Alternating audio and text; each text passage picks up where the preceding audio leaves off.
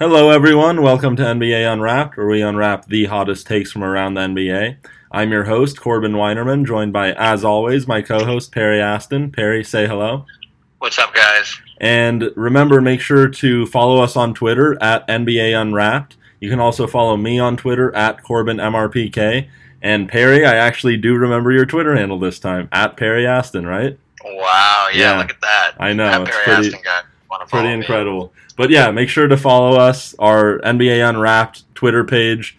Perry has been doing an amazing job with it. I've been trying to help when I can. I've been getting a little more active with tweeting some more stuff on our definitely. page. My Twitter page, not so active, so definitely want to follow our NBA Unwrapped Twitter page and Perry's Twitter page as well. Mine, I tweet once in a while, but they're good tweets, so if you want to, yeah, follow. Other than that, also make sure that you can listen to our podcast on SoundCloud. You can also subscribe to our podcast on iTunes, so if you haven't subscribed yet, make sure you do that. And with that, let's get right into it. So this is a very exciting podcast for Perry and me. It seems like almost all of our podcasts are very exciting, but this one is the NBA season preview with our predictions for the year, as well as who we think will be winning the championship, our standings, MVP awards, and other awards like that. So before we get into that, Perry, I want to start off. The NBA it was news, not huge news, but they are making a change to how the All-Star game is going to be played. So now no longer will the Eastern Conference and the Western Conference be playing against each other. There will still be 12 players from each conference participating in the game, but unlike in years previous, they will have two team captains. It'll be the leading vote getter from each conference will be a team captain, and then they will pretty much do NBA blacktop style, where it's just they get to choose their teams. Each team captain gets to choose who's going to be on their team. It's definitely going to make for some interesting storylines. What do you think about that? Are you a fan of the change? You see, when I heard about it, I know I immediately texted you. I wasn't a huge fan from the initial reaction from me. Just from what I knew, I feel like it was more of a scared of change, this reaction. But then I thought about it, and I thought about how the NFL kind of just did something like this a couple years ago, and they had, I know it wasn't the top vote getter, but it was Jerry Rice and Deion Sanders, two legends, of course, but they got to pick their teams as team captains. No matter what anyone's opinion was on it, I know that the ratings for that game was so much larger than any of the years before that, and it brought like a revamp to the All-Star game, which people kind of stopped caring about at all. So maybe I'm hoping it does the same for this, and the only reason why I like it is because of how lopsided the conferences are right now, with the East being as weak as it is, and the West being so scary good. I don't think it's going to be entertaining. It's going to be Kyrie Irving against the world, I feel like. But now at least you know that it's going to be a fair game, and maybe because they're getting picked by other players, who knows, maybe they try a little bit harder, maybe on the defensive end, or maybe make it a little bit more competitive at least. That's my initial thought. Maybe at first I thought it was kind of out there and no reason for the change. Now that I think about it, I think it's actually a pretty good idea, and why not, as Russell Westbrook would say. Right. Yeah, when I first heard it, I was not a fan of it. I guess I'm more traditional. It's just I really like the two conferences pitting themselves against each other, but I understand why the move was made, especially after last year when I forgot what the exact final score of the All-Star game was, but it was something around like 196 to 186. Ridiculous. No defense being played at all, and it seemed to get worse and worse each year until last year it just reached a crescendo where something needed to change, and Chris Paul and Michael Jordan both thought that something needed to be changed. They worked with Adam Silver. They were both adamant about doing something. And yes, this definitely adds some intriguing storylines. For instance, if Russell Westbrook is a team captain and he's in a position where Kevin Durant is the obvious choice, is he actually going to choose Kevin Durant, or is he going to go we got some playground drama now. Yeah. That's what we got. Yeah, for sure. So, and then, yeah, I mean, competitive-wise, it seems like in the All-Star game all the time, the first three quarters there really isn't any defense played, and then the last quarter they tend to play more defense. It's not a defensive battle the last quarter, but it's more defense. I want to see these guys going full out, 100% effort, and see who is the better conference or who is the better picked team. It doesn't matter how they're going to separate these teams. I want to see effort. Yeah, I'd love to see that. At the end of the day, I just want to see entertaining basketball. And the All-Star game usually is very entertaining, but if they want to play some more defense, that would be great. And then just one other slight change is that now these teams will be playing for charities instead of in years past. I believe the winners got something like $100,000 per player. The losers got $50,000. These players who are all-stars, for the most part, they're making tens of millions of dollars. I don't think they really mind sacrificing $50,000 or $100,000 to give some money to charity. So that is a great call by the NBA. Yeah, totally. Yeah, so, all right, enough of that. Let's go into some Twitter questions we have. So, what is our first Twitter question, Perry? That's my favorite part of this week. I know last podcast we called out to all of our listeners to drop some questions that they might have about the NBA in general, this season in particular, due to the fact that this is our season predictions podcast. So we got a good amount of questions. Love to see that, and we are super excited to talk about it on this podcast. Our first question was a question that we actually answered on that day due to the fact that it was a question about the first preseason game, but I still wanted to have a little conversation about it. It's from at Doc Purdy, that's DOCPURDY 82. He asked, how much will the starters play tonight? From a tweet that we put out about the preseason, he came back with a question about how much the starters were going to play tonight. I wanted to segue this into maybe a small conversation about how much the starters play in the NBA, maybe compared to other sports, and maybe your opinion on starters playing in the preseason. I know some people are more for it than others. Some like to stay on more of the cautious side. So what we did answer was 15 to 20 minutes roughly on that game, since it was night one of the preseason. We weren't 100% sure how some of these teams were going to come out starting their obviously they were going to start the starters, but how long they'd play minutes-wise. We answered about 15 to 20 due to the fact that it was the first game, but you'd always expect to see maybe about 15 to 25 on an average. I know me and you both agreed on that number, and it's looked about that number since from the preseason games that I've been watching. So I wanted to get maybe a thought or two from you on starters playing in the preseason.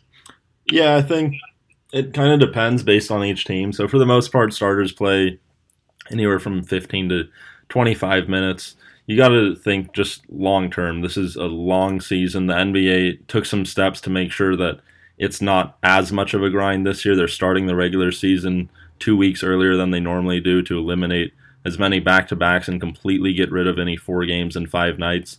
So that's going to help players, but this is right before the regular season starts. You don't want to be wearing these players down. I think some teams, like, for instance, the Los Angeles Lakers, the 76ers for sure, just more of the younger teams that they need to take advantage of this time to build chemistry. You have to treat these preseason games as if they're a little bit more important and play your starters, your young players, more than the established teams like the Golden State Warriors and the San Antonio Spurs should be playing. Yeah, you know they're going to be great. You don't need to force Steph Curry to play 35 minutes on a game compared to exactly. A younger point guard. You want to see something from. Yeah, because they've been playing for years together. Meanwhile, teams like the Lakers or the Sixers, they have Ben Simmons and Markelle Fultz. Both will be rookies because Simmons missed last year. They need to get some chemistry.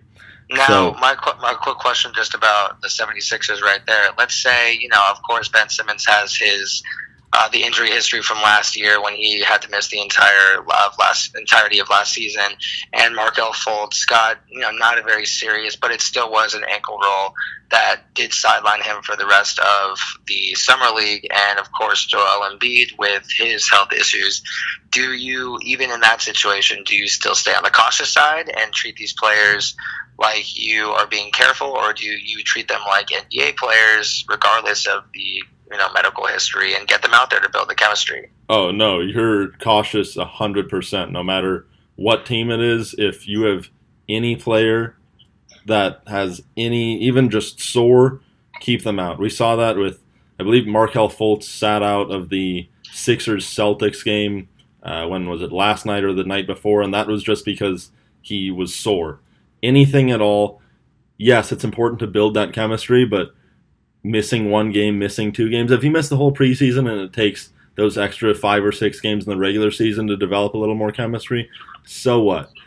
You want to avoid at all costs any players getting injured with some serious injuries where they're actually going to miss any regular season time at all. And we've seen, we've seen, obviously you can't completely prevent it. We saw Nicholas Batum of the Hornets, he's going to be out 8 to 12 weeks with an elbow injury, and Dante Exum's tweet that we tweeted earlier today from Adrian Wojnarowski, he might miss the whole season. Unfortunate for him. Yeah, and that would be his second fully missed season in his first 4 years. And it's a guy much potential, we just haven't been able to see anything. Yeah, he's shown some promise, but he tore his ACL, I believe, going into his second year, and then this would be his 4th year, but he might be out again with an injury.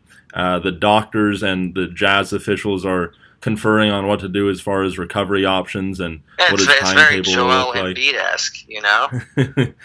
Yeah. I hate to make the comparison, but you're talking two played years out of the 4. It's hard not to.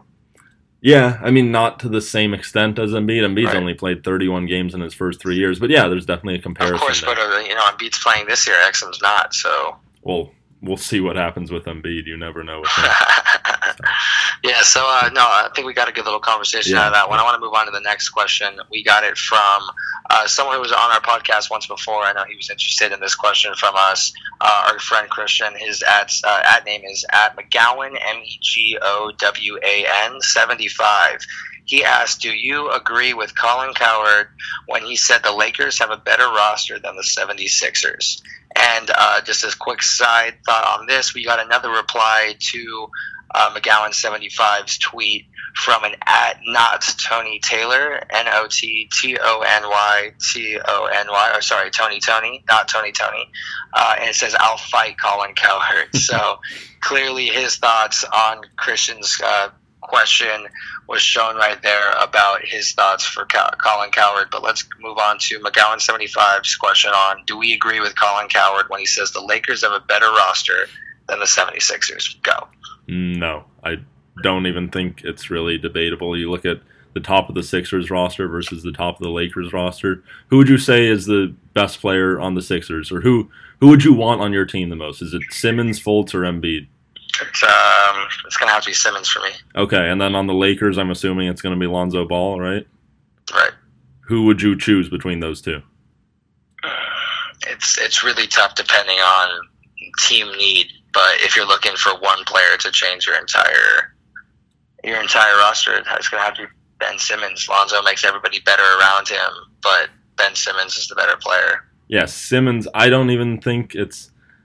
think Lonzo Ball is going to be a very good player, but I don't think it's that close. I think if Simmons and Ball both reach their full potential, Simmons is a 6'10" power forward who can play the point guard position seamlessly. He was clocked with a better 3/4 court sprint speed than Jordan Clarkson, and I'm sure faster than Lonzo Ball. Definitely. And he's a phenomenal passer. People forget because he missed this whole year, but yeah, I don't think there's any question. It's Simmons. And then he came out and threw the most beautiful alley-oop that I've seen this entire preseason. I believe it was last game or the game before. His first game. Like the first thing. I was just like, oh my God, that's on the point. He played, I think it was like 22 minutes, and he had 7 rebounds, 9 assists. I think he only had like 4 or 6 points, but he was shooting threes. He shot 3 threes. He missed them, but I don't know. I think he took like 3 threes his entire college career, his freshman year. So he's definitely been working on it, and I assume that he will be making 3-pointers at least a decent clip this year, and then it's going to be very hard to stop him. He's someone who can finish either hand at the rim. So yeah, I definitely want Simmons over Ball. And then you look at who the second best player is on each team. You want Embiid or you want Fultz from the Sixers? Fultz. I don't trust Embiid with anything. Yeah, I agree. I think if Embiid didn't have injury problems, he'd probably be ahead of Simmons. But since he does, yeah, I'll take Fultz at number 2, and then the Lakers, I'm assuming Ingram, right? Of course. Okay, so then between those two, who would you rather want? You're going to hate me, but I'm going to say Ingram.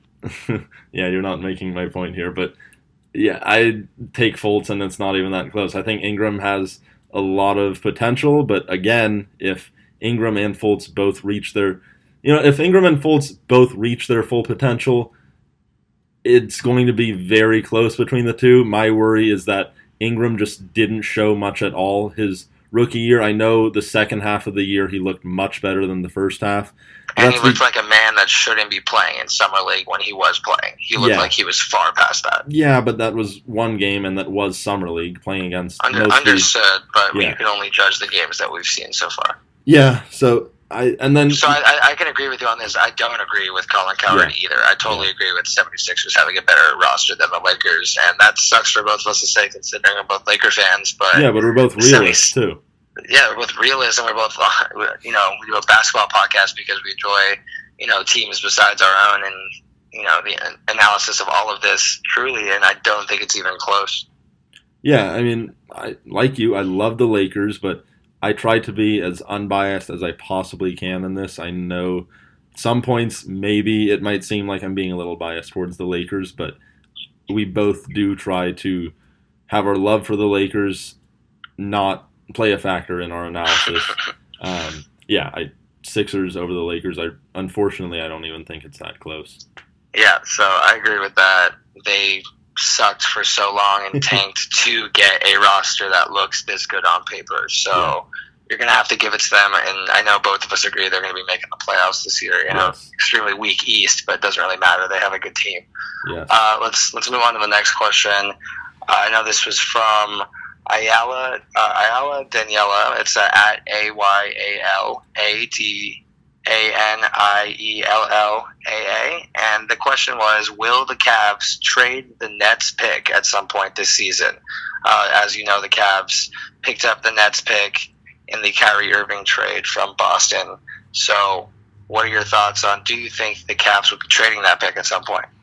Yeah, that's a tough one, I think. I mean, the Nets pick... Great question, by the way. Yeah, great question. The Nets pick, it's unprotected, so that could be the number one pick in the draft. But I think if you're Dan Gilbert and the Cavaliers are as good as we expect they will be this year, I think regular season, their record might be the same or even worse than last year, but you got to remember Isaiah Thomas probably won't be back until around January. And again, they're not trying to prove anything in the regular season, but I think when the playoffs come around, they're going to be a better team than they were last year. They have more depth. They got Dwayne Wade. They got Derrick Rose. They will have Isaiah Thomas back. I'd rather want Kyrie Irving, but Isaiah Thomas is a great player to have. He's so motivated on a contract year, so of all years, I want him this year too. Of course. And so I think if you're Dan Gilbert, you're trying to do anything to convince LeBron James to stay, because if LeBron leaves, what good is that pick going to be? Even if it ends up being the number one pick, you're not going to win a championship with whoever you get in the draft. The only thing that would be good about keeping that pick is that you guarantee that you have a shot in the draft to bring in the next LeBron James, which it won't happen considering he's such a unique player and the best in the world. It's just the fact that this might help them rebuild instead of blow it all up. Yeah, but I just think that you're not going to find a player in this draft. The top of the draft, it's going to probably be either Michael Porter or Marvin Bagley. And while both of those players are very good players, neither of them are at nearly the same caliber as LeBron James. I think you bring those in. If you bring one of those players in, you're probably still, especially in the Eastern Conference, you're probably still a playoff team. Especially if you re-sign Isaiah Thomas. You got Isaiah Thomas, Kevin Love, and then let's say Michael Porter Jr.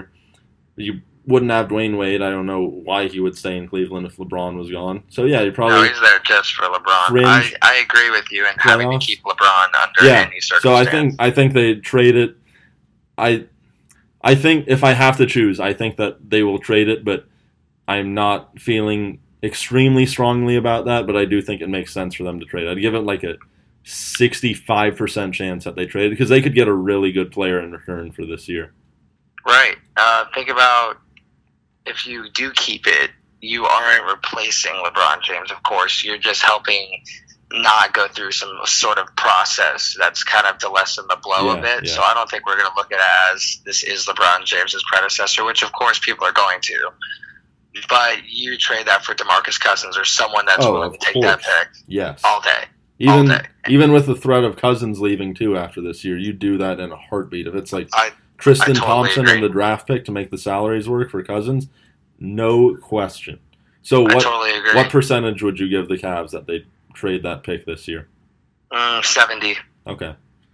Yeah, 70 to 30, and the 30% I would understand as well. Yeah, of course.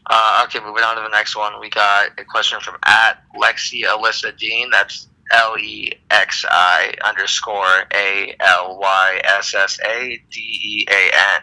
How do you see Carmelo and Paul George fitting on the Thunder? I'm going to start this one off, considering how intrigued I am with Carmelo and Paul George on the Thunder. I see it working out great. I see them being the number 2 seed this year and being the only team that's even within distance of the Cavs or Warriors, and I think they're right there with the Cavs. I think it's going to fit great. The only thing that makes me happy about this is the fact that Russell Westbrook is so good at distributing the ball. It was just the fact that there was no one to distribute the ball to last year, and it almost was sad seeing this man run around and put 150% out there and have no one else help him. And him still almost beating the Rockets in these games in the first round of the playoffs. Obviously, the series didn't look so close on paper, but I remember these games ending in like 3 points for him. It was all because of Westbrook. Now he's got some of the best spot-up shooters around and some of the best guys with the ball in their hands. I know that it's going to be weird to have to give the ball to the 3 of them, and I feel when they're looking for the last shot in the fourth quarter, it's going to be like everyone with their guns out, just who's going to shoot who, like a standoff on who's going to get this last shot. But I just see it working out. So much talent there. I love Adams at the center position. I love Robertson, who's a great defender, and some of the other players that they have on that roster. Shout out to their GM for really making all of this happen. It's such a small market with limited assets. Kudos to building this type of team and even giving them a shot at the title. The only time they had something like this, they got lucky, and that was with Kevin Durant, Russell Westbrook, and James Harden all through the draft. So this was something that they built themselves, and they need to be proud of that, and I see it fitting great. And I think it's going to take one more year after this before I think that they beat the Warriors, but they don't beat them this year, but I see them playing each other in the championship. I know that's a bold statement, but I already made my bold statement last time, and they're the type of team that can beat the Warriors, even if they aren't necessarily as great of a team. I think the Warriors are the best team ever assembled, but they can be vulnerable, and every team can be beat. And I think of all teams put together, the Cavs obviously are making a great run this year due to the fact that they loaded up their team as well. But I don't see Carmelo or Paul George leaving. I know it's going to be so tough for them to keep all them around in the next offseason, but I see them making something happen to give us another shot instead of just this year. So I see them fitting great on the Thunder, and I love the moves for Oklahoma City. It's so great for them as a franchise. They deserve it. So how do you feel about Carmelo and Paul George on the Thunder, Corbin? Yeah, Sam Presti did an incredible job this offseason. We talked about it in our last podcast, but it's much more impressive than as far as the job he did than when they had Kevin Durant, Harden, and Westbrook together, because that was all through the draft. This was having to figure out a way to make deals to get these players to come to the team. So it was more impressive from a GM standpoint, I think, this year. Having said that, I think Paul George is going to fit very well with the Thunder. I think that having another superstar on this team, and Carmelo Anthony, not superstar, but still a very good player. One of the most underrated stars in the league, let me say. I'm not saying superstar, star. Yeah, just he's been forgotten. It's clear with how ESPN ranked Lonzo Ball ahead of him just because he was in New York. Yeah, I know. It's ridiculous. Still can't believe that. Yeah. So I think for Paul George, it's going to be great. I think I have him on one of my All-NBA teams for this year. I'll say which one when we get further into the predictions. But I think that he's going to be able to focus a lot more of his energy on defense, having Russell Westbrook be able to take a lot of the scoring load off. And I don't think that his overall numbers as far as points per game are really going to struggle that much. But I think it's going to be really good for Paul George. Carmelo Anthony, I think it's going to be kind of on and off on a game-by-game basis. Carmelo, I just think he's really going to struggle having to defer to 2 other stars who are clearly much better than him. He has never been on a team before where he has had a player that is clearly better than him before. people could argue about last year how maybe Porzingis was better than him, but you couldn't say definitively that he was. This year, and I know Paul George has never had that either, but Paul George is not the same type of player as Carmelo Anthony. Carmelo Anthony needs to score to be effective. Paul George can affect the game in so many ways other than just scoring. Russell Westbrook would have averaged 20 assists a game last year, I swear, if anyone was able to make a shot around him. Yeah. And you have Carmelo Anthony, who's one, like, I would say what you want about him, he's one of the better shooters that's in the league right now. When you put the ball in his hand in the fourth quarter, he's going to make it. Yeah, that's where I think that that's why I said kind of on and off, because depending on how his shooting is going to be, he can be somewhat of a streaky shooter. He's a good shooter, but if his shot isn't falling, like I said, he just can't do much else. Defensively, he's going to be playing the 4, which will be better for him. I think defensively he's much better off guarding 4s than 3s. But I don't know. I see it being kind of a tough transition for Carmelo. What intrigues me is the thought of, let's say, obviously they're all going to start together. Yeah. Let's say they take off one of these players off the court for whatever reason, for rest, anything. And let's say it's just Paul George and Westbrook, or just Carmelo and Westbrook.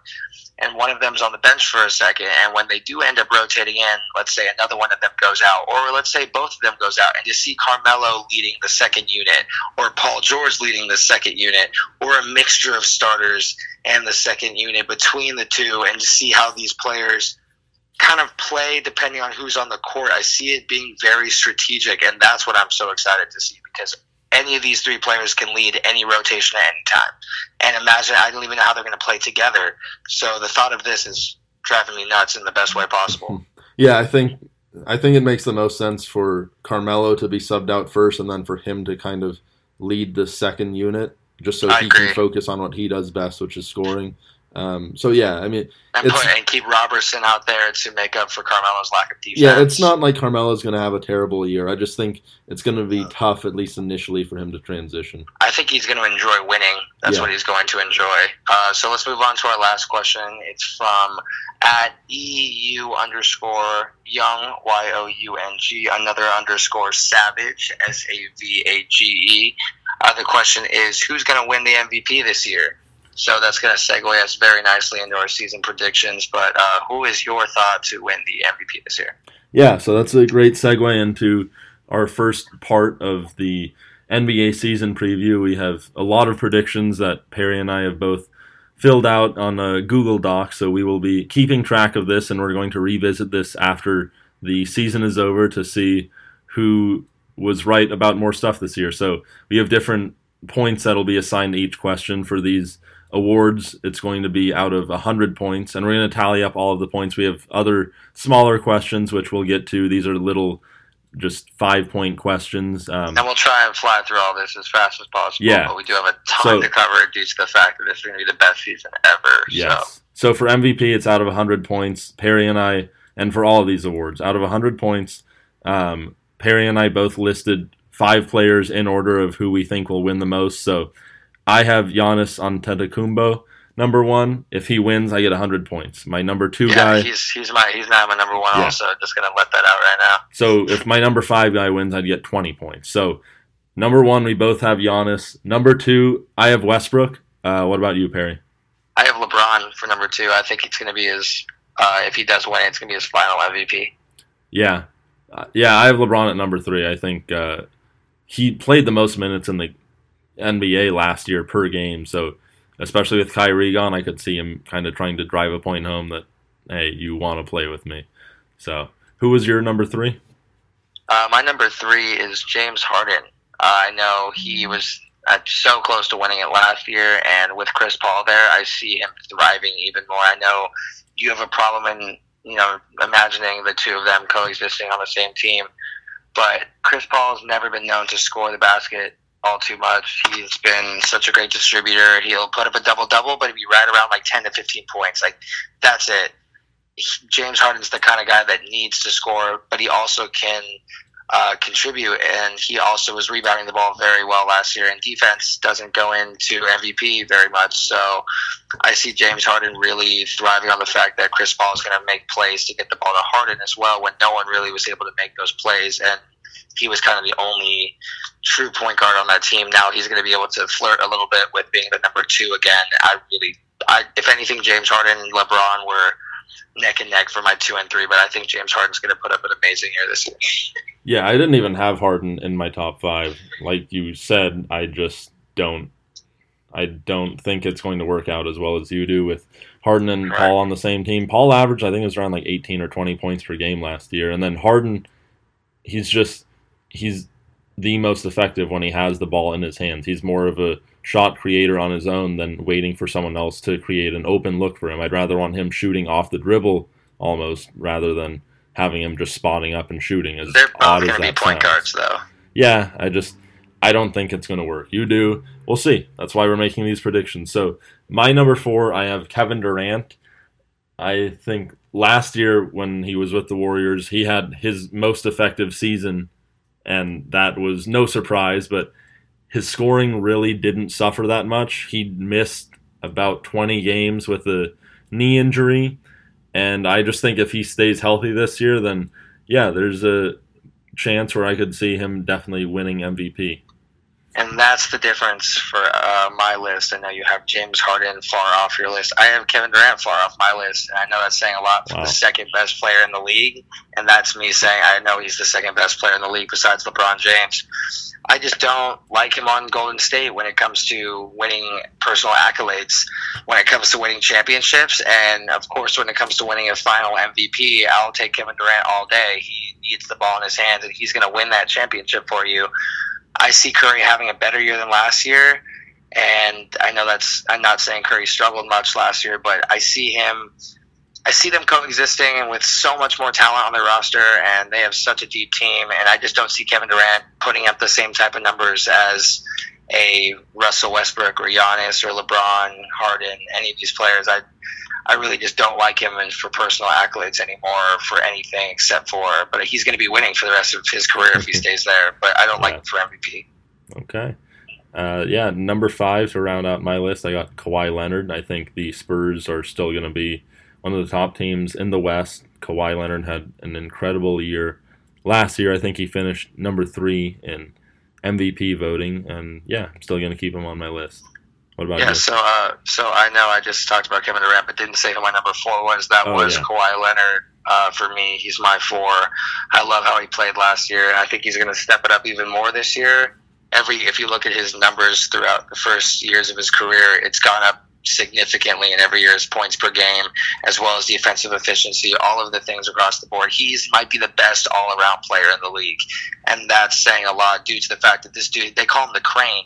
His defensive ability, I used to be a defensive-oriented player when I played back in the day. I love seeing defensive-oriented players that really make a clear difference on there, and that's so underrated when it comes to MVP because the fact that you put up 30 points a game and 55 assists and this and that, and people go crazy about those numbers, just like with Westbrook and Harden last year. But when you're looking at all-around complete players, there's no other player that's like Kawhi Leonard. What do they call him? The Crane. Don't they call him the Claw? I thought it was the Crane. No, because he has huge hands, so that's why it's called the Claw. Well, the Claw. Either one. It's the same type of thing.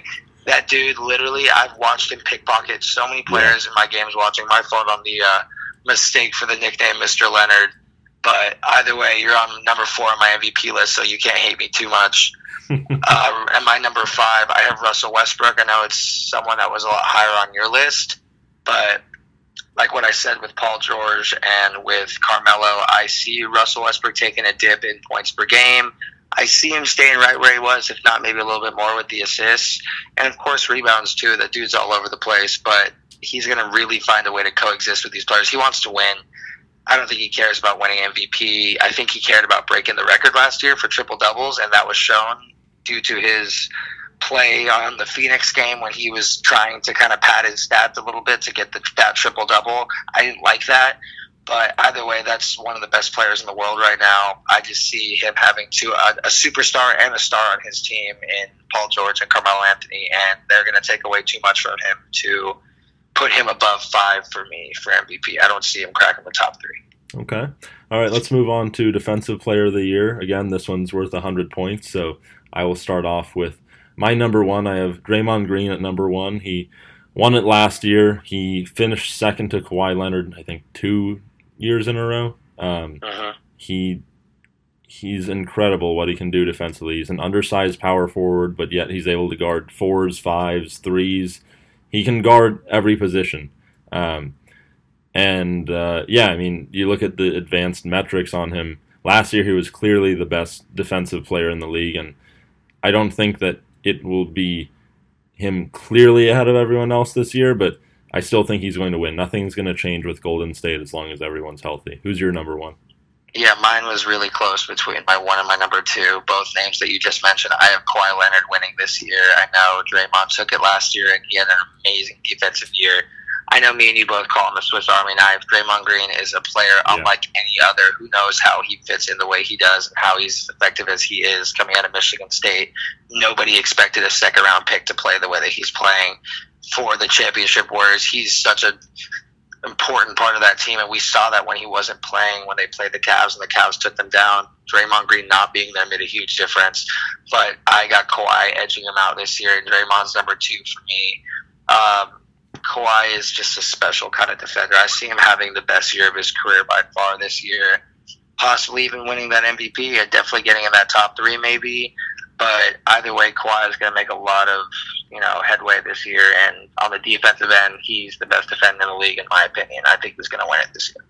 Yeah, I have Kawhi at number two, so it was pretty close. You look at the stats from last year, especially the advanced analytics on Kawhi Leonard. He actually had a really down year defensively, and I think some of that was just so much of his focus and his energy had to be on offense. I think part of that was Tony Parker still starting. Tony Parker's not nearly the player that he used to be. This year with Parker being injured, coming off of that torn hamstring, I don't know exactly when he'll be back, but I think Patty Mills is going to really if Patty Mills doesn't start, he's going to be playing more minutes than Tony Parker still. Yeah. And that's going to allow Kawhi Leonard to at least focus more of his energy on defense. I still think he's going to have to do so much offensively that he just won't be able to be the defensive player of the year, but he's incredible perimeter defender. That's the same with my number two being Draymond. So I know we both have those two flipped. My number three is Rudy Gobert. I love him in Utah. He's so long and he's so quick for a center to watch him make up on the pick and rolls and have him sneak behind players, and always he's got one of those defensive presence that you don't want to go down low. You want to play around him. He makes a difference to where he's like a wall down low. I don't even remember the last time I saw a center be as agile and as long as him and create such a wall in regards to the offense having to work around him. I don't know, just the way he worked last year with how the numbers jumped up, especially for blocks. I think he's got a huge shot of winning it this year, but I have him at number three. Yeah, I got to go Gobert at number three, too. I think just his presence in the middle. He's an incredible rim protector. I think he graded out as the number one or number two rim protector in the league last year between him and Embiid. I got him at number three. I totally agree. I have, who do you have for number four? Let's move on to that. Yeah, number four, I got DeAndre Jordan. He's been a defensive player of the year candidate each year. I think without Chris Paul there, they still have Patrick Beverley there, so defensively from the point guard position, you aren't going to be seeing much more. You might even see a little less penetration from the point guard into the paint because Beverley is such a great defensive player, but DeAndre Jordan is incredible with protecting the rim, and also people don't realize this, but part of defense is rebounding so that you can stop the team from getting those second chance points. And DeAndre Jordan, I think he's going to be leading the league in rebounds this year, so that's definitely going to help his cause. Who do you have at number four? The person I have leading for rebounds this year, Hassan Whiteside on Miami. I have him at number four. He's such a presence down low, and he reminds me, just like what I said about Gobert a lot, of just such a powerful defensive presence down low and such a great rim protector and such a great rebounder as well, as you were just saying about DeAndre Jordan. And number five, I'm going to just segue that from the conversation we just had about Jordan and one of his teammates. I have Patrick Beverley at number five. I know that might surprise you a little bit, but not too much. I have him at number 5. I think he's going to have his best defensive year of his career this year, and he's been waiting to get out of Houston and get to a good situation. I could tell how happy he is in LA with how he's been on social media, how he's talked about this rivalry wanting to play Lonzo and who wants to run LA kind of thing. I love it. I love him being such a big part of that Chris Paul trade, and I think that's going to take away some of the defensive shine from DeAndre Jordan, and that's why I have Patrick Beverley wrapping it up at 5. Okay. So I actually have who you had at number 4 at number 5, Hassan Whiteside. So you mentioned that you think he will lead the league in rebounds this year. He led the league in rebounds last year. The only thing with him is just that he's so slow with having to guard the pick and roll is where he really struggles, just because he's not that mobile. He's not able to move his feet very quickly, and I just think that's what's really going to weigh him down, because voters have gotten much smarter of late of not just looking at who has the most blocks and steals per game, but actually looking to see, are they making an impact defensively with just shutting down their man and not letting them score at a high percentage. And off the pick and roll is where that's what I love about Gobert so much, just how he can spread the floor and glide so easily and so quickly for his size. 7'2", so long wingspan too. Yeah, let's move on to most improved player. So Perry, who do you have as your most improved player this year? I had a lot of fun with this list, thinking about the possibility of who can break out this year. That's my favorite. I have Miles Turner at number 1. He's going to have such a year with Paul George not in Indiana anymore, and with him on the Thunder trio. Miles Turner's really going to show that he already showed last year that he was taking the reins already, and I saw that it was a clear transition already, and now it's just going to jump so much quicker than people anticipated because of the fact that Paul George just isn't there, and there's such a hole in their offense and in their leadership role, and Miles Turner is going to step up on all aspects. He's winning this award. What do you think? Yeah, I think Miles Turner is going to have a great year, but I think D'Angelo Russell is going to win this award. I thought that he was going to win it last year. He didn't get as much opportunity as far as just free reign with the ball last year, but I think with the Nets, they're going to be playing basically to D'Angelo Russell's strengths. They're going to be doing a lot of pick and roll, which is something that D'Angelo Russell is really good at. He is the only player on that team with any star power whatsoever. And I'm not saying that D'Angelo Russell is an all-star, but I really like his game for how young he is, and I just think he hasn't been able to show that yet. And with the Nets this year and Kenny Atkinson's system, he's going to show that, and he's going to win Most Improved Player. Yeah, I love all of your points on him. That's why he's my number 2. I have D'Angelo Russell right there. It was really close between Miles Turner and him for me for the same reasons that you just gave. And I just love him in a new system with a young coach, and him being the star. He's going to thrive. So who do you have number 3? At number 2? Oh, sorry, number 2. Yeah, number 2, I have Kristaps Porzingis. I think he's a very good player. I'm not as high on him as some people are, but without Carmelo Anthony around, they signed Tim Hardaway Jr. to that ridiculous contract. Joakim Noah's out for 20 games, I believe, with some PED suspension, but when he comes back, you're not relying on him for much at all, so it's basically just Porzingis. So it's the similar kind of situation as D'Angelo Russell, and I think Porzingis is really going to shine individually for a Knicks team that will not be shining much collectively at all. Yeah, I agree. So for number 3, I have Brandon Ingram on the Lakers. I see him taking such a leadership role this year, and I see Lonzo Ball making him a better player in his own right, and him really, his numbers jumping to that point that will push him to Most Improved Player. But from what I saw at the end of last year, in just that one Summer League game, he looked like a different player, and I know that he came into camp looking a tiny bit bigger in regards to strength. I know he looked a little quicker. A lot of these things are all speculation, of course, but I know that he was apparently grew 2 inches as well. Brandon Ingram is paced for a great year. Hopefully he puts it all together this year and truly becomes that face of the Lakers now that D'Angelo Russell's gone, and he's in a better situation as well, as we were talking about. But I see Brandon Ingram right there as well. He's my number 3. Yeah, there was that report that he had grown 2 inches. Unfortunately for Lakers fans, that was proven to be false. But yeah, I have Ingram at number 3. It was tough for me between Ingram at number 3 and I got Miles Turner at 4.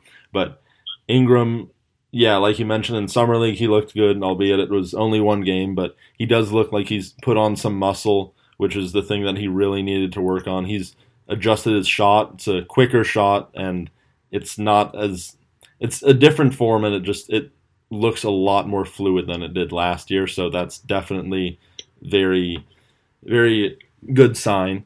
And then, yeah, I mentioned Miles Turner at number 4. No Paul George in Indiana. Miles Turner is the best player on that team, which is odd to say for someone who is only going into their 3rd year, and he was, I think, just barely a lottery pick that year too, but he is a really good player, and without Paul George there, they're going to be relying on Miles Turner to do pretty much everything for them, and he's going to have a great year. So he's my number 4. Who is your number 4? My number 4 is Gary Harris, the only other shooting guard, I would say the only new shooting guard the only one that is more intriguing than Gary Harris to me is Devin Booker, and there's no way that he's winning the Most Improved Player award with how he played last year. I see him improving, but nowhere like that. Gary Harris is such a fun, exciting player to watch for Denver, and I see him really taking that next step this year, and his numbers flying up. Him and Jokic, the Joker down low, they really are a special young duo for me to watch, and now that they got Paul Millsap down there as well, I'm really intrigued by the Nuggets, and I think Gary Harris is it's all going to click for him this year.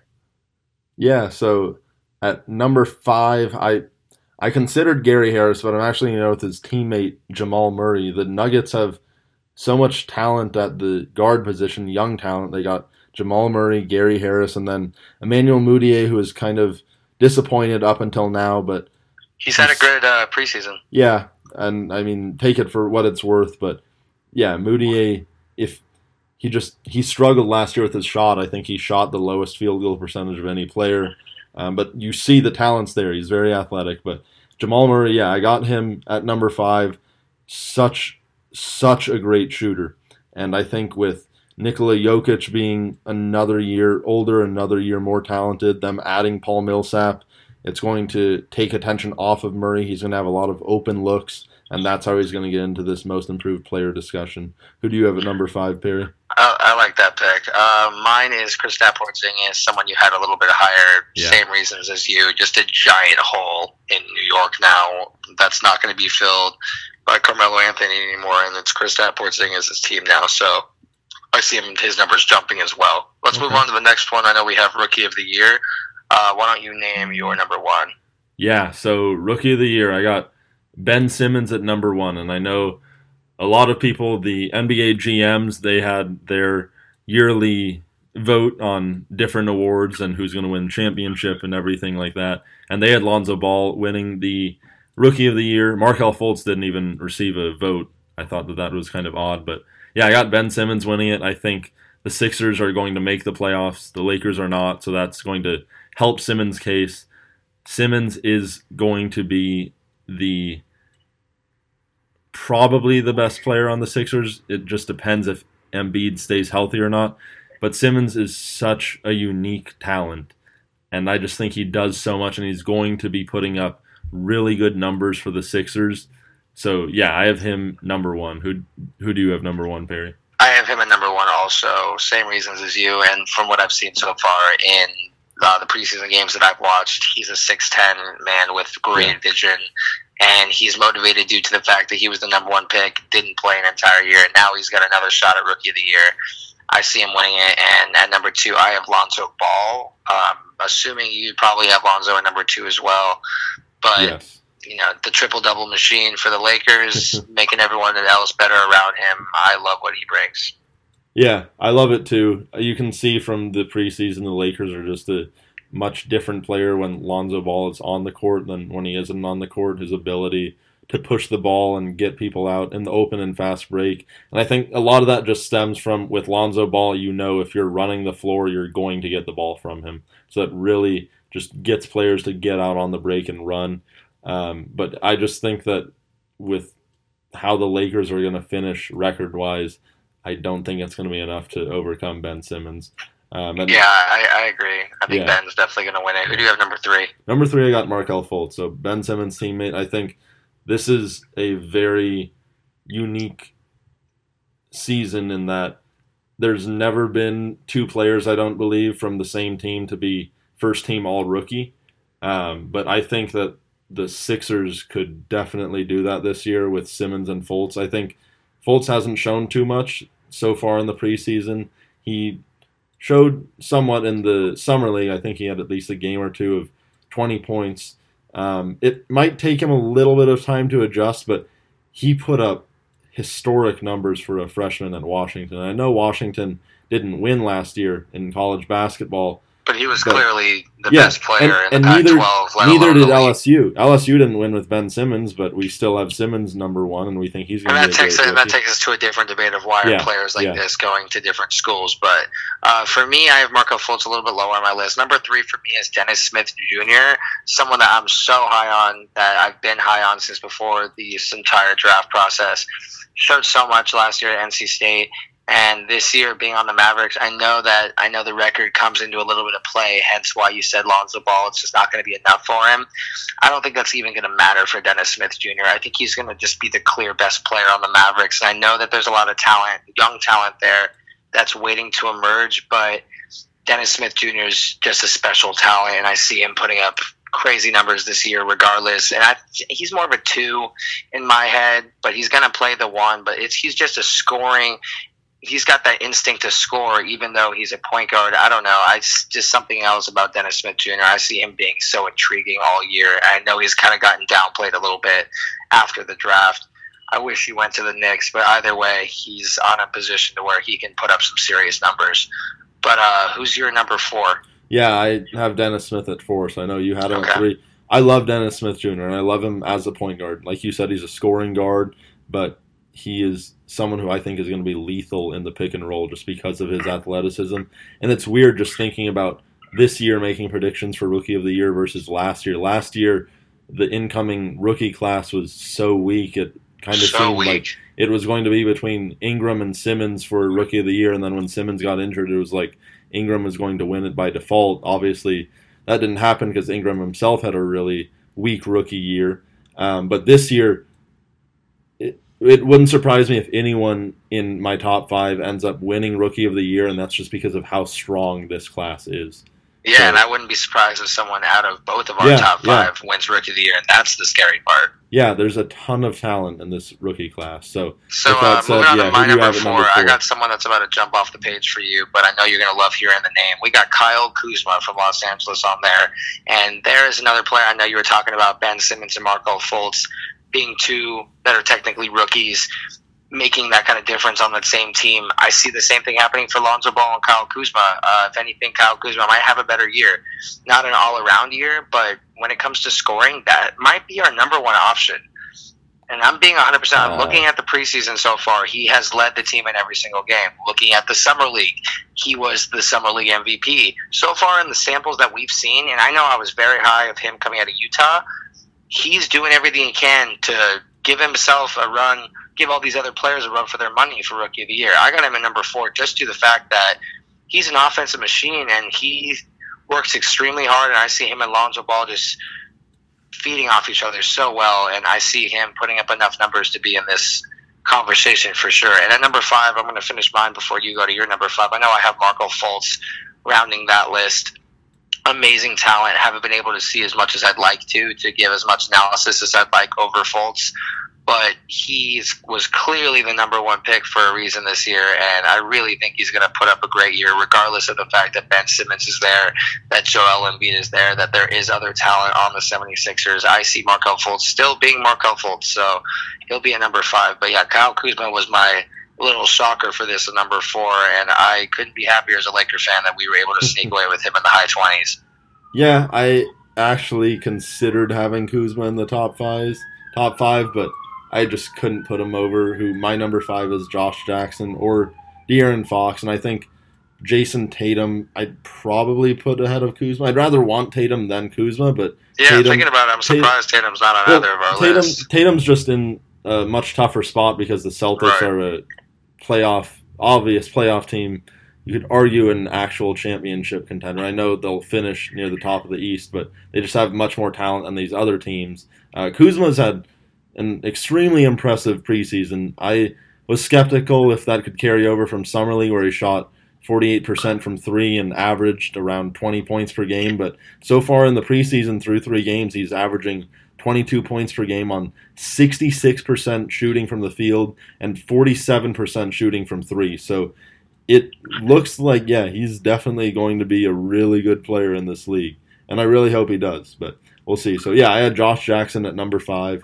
It was kind of a toss-up between him and De'Aaron Fox on the Kings, but I went with Josh Jackson, 6'8", has very good vision for a wing, and I love what he does defensively, obviously. The reason why I don't have him on my list is because I like Phoenix too much when it comes to the talent that they have there. I know that they're not going to win the way that we hope they do this year, but it's just a matter of time. With Devin Booker leading the way there and with other young talent around, I just don't see Jackson having enough to break that list for me. Okay. But he's going to have a great year, and he's going to be amazing on the defensive end, which they need some serious help on. Let's move on to Coach of the Year. I got number 1. I got Billy Donovan.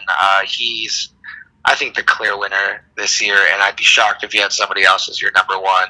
He's got such a great team on his hands that he's just the shoe-in winner, and he just got lucky that the GM blessed him with such a great situation. Yeah, I think it just all depends on if you think that the Thunder are going to be able to mesh well together or not. And I know I mentioned earlier I thought Carmelo would struggle a little, but overall I do think the Thunder are going to have a really good season, so I have Billy Donovan at number 1 too. At number 2, I got Brett Brown from the coach of the Philadelphia 76ers. Sixers, I think that I would be very surprised if they did not make the playoffs this year, with especially how weak the East is. And I think he should definitely get a lot of consideration for Coach of the Year. Who's your number 2? I got Brad Stevens, just again blessed with a great team and a great situation, and he's going to thrive as a coach with a blessed roster. I really don't know how else to explain it, except for the fact that these coaches are getting such great teams that it doesn't really matter how good of coaches there are. Just like Eric Spoelstra maybe just became a good coach like this year or the year before, but LeBron was pretty much the coach when he was there, and he just got blessed that he was there riding along with the coattail, just how Tyronn Lue is. So I don't have much love for those coaches, but Brad Stevens is a great coach on his own, and he's, again, blessed with a great situation. So I have him at number 2. Okay. Yeah, I got Brad Stevens at number 3. You look at what he's been able to do with the Celtics each year.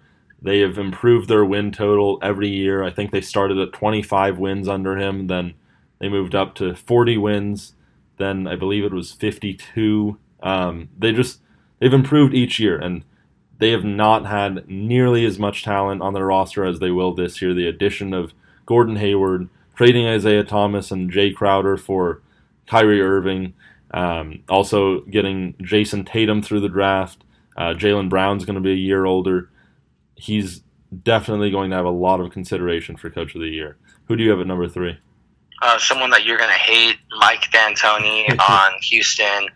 I see him, he's the point guard guru. That's literally what he is known for around the league. The fact that he's the best point guard coach in the league, and that's well respected around the league. He's about to somehow take Chris Paul and the new point guard of Harden, and he's somehow going to make them coexist with such precision and beauty. I don't even know how he's going to do it, but he's going to do it, and it's going to look great, and they're going to win, and they're going to go, decently far in the playoffs, nothing too special, but he's definitely going to put in enough for Coach of the Year with what he's going to be able to do with Chris Paul and with Harden. It's going to be amazing to watch. And at number 4, I have Greg Popovich. Pop, one of the best coaches of all time. It's just a shoo-in that every single year he's going to be in the top 5. That's literally the only reason why I have him there. You can't ever go wrong with Greg Popovich, and he's like a robot, and the players that play for him are like robots, and it's never going to change. And I see them having another great year and finishing at 2 or 3 like they usually do. So, yeah, really quickly with Mike D'Antoni, I don't have him on my list because I just don't think it's going to work the way that you think it will with the Rockets, plain and simple. I know. I don't like D'Antoni as a coach anyways. When he coached the Lakers, he was horrible, but I'm not going to go off on that tangent right now. He's the point guard whisperer. We didn't even have a point guard. Yeah, but no defense at all. So Number 4, yeah, I got Greg Popovich. For my money, he is the best coach of all time. You look at the talent that he's had on his teams. Yes, Tim Duncan is a Hall of Famer and the best power forward of all time. But other than that, yeah, Wow. David Robinson was a very good player, a very good center too. But he had him until '03. He won 2 championships with him, but the second championship last year of Robinson's career, he wasn't the player that he used to be. Other than that, you got your 2 other best players, Tony Parker, who, if he was not on the Spurs with Popovich, he would not be a Hall of Famer. Manu Neither Ginobili would would not be a Ginobili. Hall of Famer. I know, that's what I'm saying, and that's just Yeah, adding totally to my agree. point. Because they were on the Spurs with Greg Popovich, and Greg Popovich, I say this all the time, that good coaches get their players to adapt to their system. Great coaches adapt their system to their players. And you see with Greg Popovich, back in the early 2000s, the Spurs were a very defensive-oriented team which tried to slow down the game and have these games end in the high 80s, low 90s.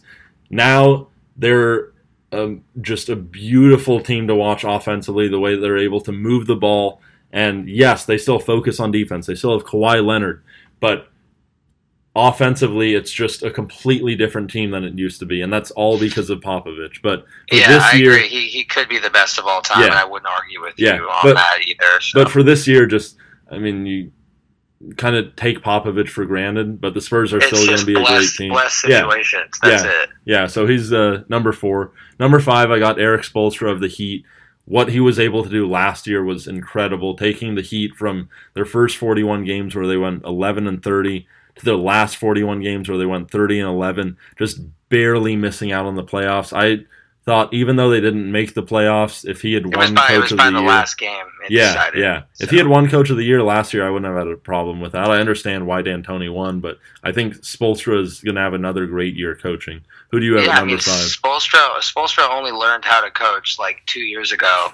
LeBron James was the coach when he was there. I'm totally just joking around. Spoelstra deserves all the credit for last year, how he turned a team that doesn't have a ton of talent Yeah. to almost a playoff team. And I do joke around about LeBron being there, but you don't need to coach as hard as you can when you have LeBron and Wade and all those other players. You're just going to get those championships handed to you. But now when he doesn't have that team anymore, he has shown the type of coach that he is. So I can see that too. I just don't see the Heat doing anything special this year. I have Brett Brown rounding out my number 5, just like I know you had him at number 2. He's going to take a team that's never been good, and most of these people hasn't been good anytime lately, to a playoff team in a weak East, of course, but with a team that, you know, he's the coach that players want to play for. He's a player's coach. I see them working very hard for him this year and cracking the playoffs. I don't see him doing all that great in the playoffs, but we're talking about the Philadelphia 76ers here and the word playoffs. So Yeah, I see that's Brett an achievement Brown in definitely being in consideration. All right, let's move on to 6 Man of the Year. I know mine starts off with Lou Williams. Love the new situation that he's in, because I know my number 2, I'm going to give that up now, is Eric Gordon. The 2 of them were on the same team last year when you round out the year, and that's crazy to think. Our number 1 and my number 1 and my number 2 choice for 6 Man of the Year were the 6th and 7th man last year for the Houston Rockets. So Lou Williams being in a new situation, I see him thriving, and Eric Gordon just showed what an insane defense, what an insane bench player he was last year. He should start on most teams, but he's just this special weapon they have off the bench, and that's why it's going to be between them 2, and it's going to be fun to watch the 2 of them compete for it, but they're definitely by far the 2 best 6 men in the league right now. Yeah, I think last year they finished 1-2 and 6 man, and if Lou Williams hadn't been traded to the Rockets from the Lakers, he might have beat out Eric Gordon last year. Mm-hmm. Lou Williams, I agree. I have Lou Williams number 1, Eric Gordon number 2 as well, and I am assuming Lou Williams is going to come off the bench, and that's assuming Austin Rivers will start at the 2 along with Patrick Beverly. So He will. yeah. So I got Lou Williams. Well, Doc. I don't know. Maybe Doc's wife might persuade him that he Doc's needs to. played favorites this whole time, and he's Yeah. going to continue to play favorites. Yeah, she might force him to start their son. But yeah, I got Lou at number 1, Eric Gordon number 2. Number 3, I got Andre Iguodala from the Warriors. Signed a 3-year, $48 million deal with the Warriors last year to stay in the Bay Area with them. He doesn't have eye-popping numbers off the bench, but when you get into what he does defensively and just his advanced statistics, which, again, voters are a lot more smarter now, and they take that stuff into consideration. They look at what he does defensively. So yeah, I got him at number 3. What about you? My number 3, I have Jordan Clarkson. Huge Laker fan here, but I truly believe he's going to have that season this year, and he's really going to give Lou Williams and Eric Gordon a run for their money. He's just in a situation this year that the starters are good enough to where they're going to put up the numbers that they need to for starters, and he's the perfect sixth man. And I know that he's set for his goal this year to be sixth man, and of course, that's a goal that you want to set every year if you're coming off the bench, but he only said it this year because he realizes this is the first year that he might be in a position to win this, and that's because of his growth as a player with the situation for the team. And I think he's truly relishing an opportunity to come off the bench as their first guy off the bench and lead the second unit. So I see him having a breakout year this year. And at number 4, I have Jamal Crawford, a player that I love this year on the Timberwolves. I'm so excited to watch this team and to watch him be their most veteran player and their best bench player coming off.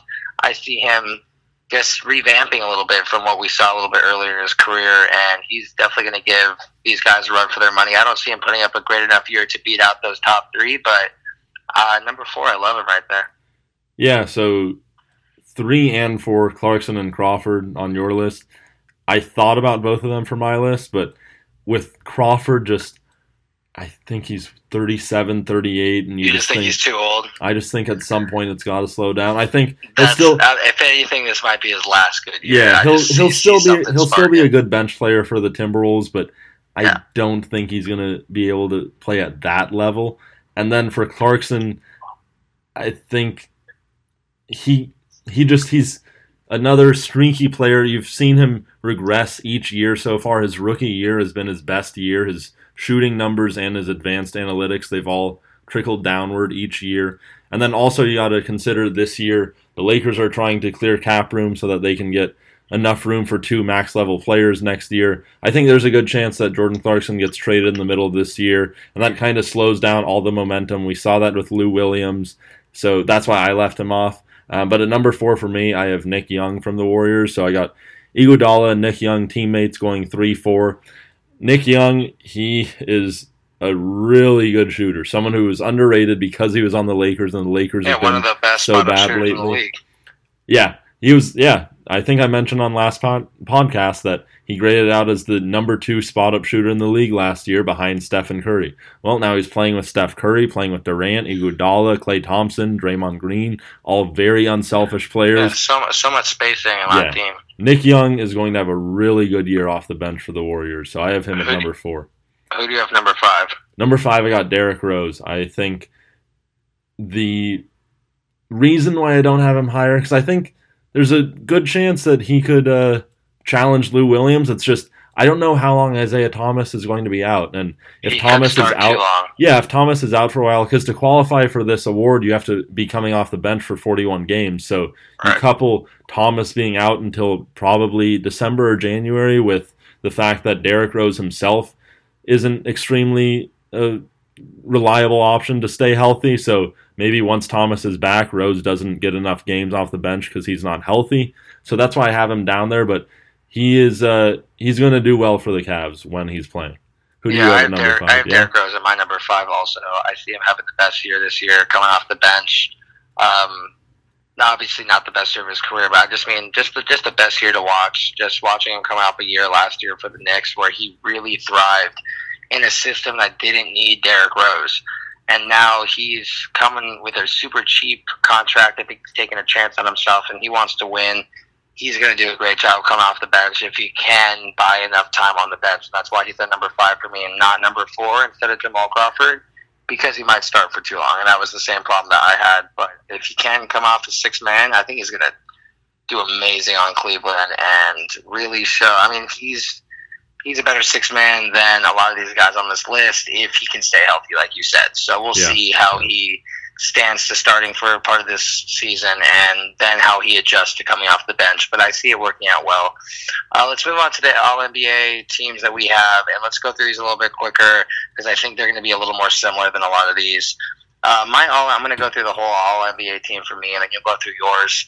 I know that for the point system, we have 20 points per player here, so whichever one of these 5 players does make the All NBA first team, Corbin and I will register 20 points for each one. Yes. Obviously, if one of them doesn't make it, we'll have 80. If 2 of them don't make it, we'll have 60, and so on. But my team is, for my guards in the backcourt, I have Russell Westbrook and Steph Curry.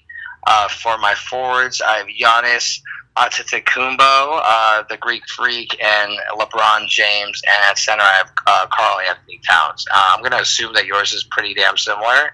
Yeah, mine's the exact same 5, so we don't really have to. Westbrook and Curry. The reason why I don't have Harden, last year it was Westbrook and Harden, just because Chris Paul is playing with Harden, so I think that's going to take away from his stats, obviously. So I have Curry back there. I'm assuming that's the same thinking you had. Yep, okay. Totally. And I just love Karl Anthony Towns so much. I can't say more good words about him. So especially, he's going to be especially because last year he had a great year too, but the Timberwolves just weren't good, so that's why. And now they're a playoff team. So I don't see, if he's healthy, I don't see how he isn't first team. Okay, so I'm going to go through my All NBA second team. Okay. For my backcourt, I have Kyrie Irving and James Harden. For my forwards, I have Kawhi Leonard and Kevin Durant, and Nikola Jokic at center from Denver for me. So who are your 5 for the All NBA second team? Yeah, so I have the same forwards and the same center. I got Kawhi and Kevin Durant, and it was so strange putting them as second team All NBA, especially Durant, who we both agree is the second best player in the league, but because we both think Giannis is going to be MVP, so that's why Kevin Durant's not on my MVP list. It's just the situation that he's in, not the fact that he's not the second best player in the league. Yeah. So same thing for me, and then Jokic who's at your the center. Backcourt? Yeah, my guards, I have Kyrie Irving just like you, but I have John Wall over James Harden. Okay. I just think with how much Chris Paul is going to take away from Harden, that he is not going to make one of the first 2 All-NBA teams. Okay, yeah, I agree. I mean, for me, for my All-NBA third team, my first guard is John Wall. Okay. I'm assuming yours will probably be James Harden, so we have those swapped. But for me, I have John Wall and Jimmy Butler as my backcourt, with Anthony Davis and Paul George as my forwards, and I have Miles Turner as my center. I know that's going to surprise a lot of people, and I know that's my bold selection for my All-NBA teams, but I see him having that kind of year this year. And I know Joel Embiid, I flirted with the idea of him putting him there for my center. I just don't trust him to play enough games to make the difference, to make an All-NBA team. I know at some point in his career he will. I just don't see it this year, especially with Ben Simmons and Markelle Fultz.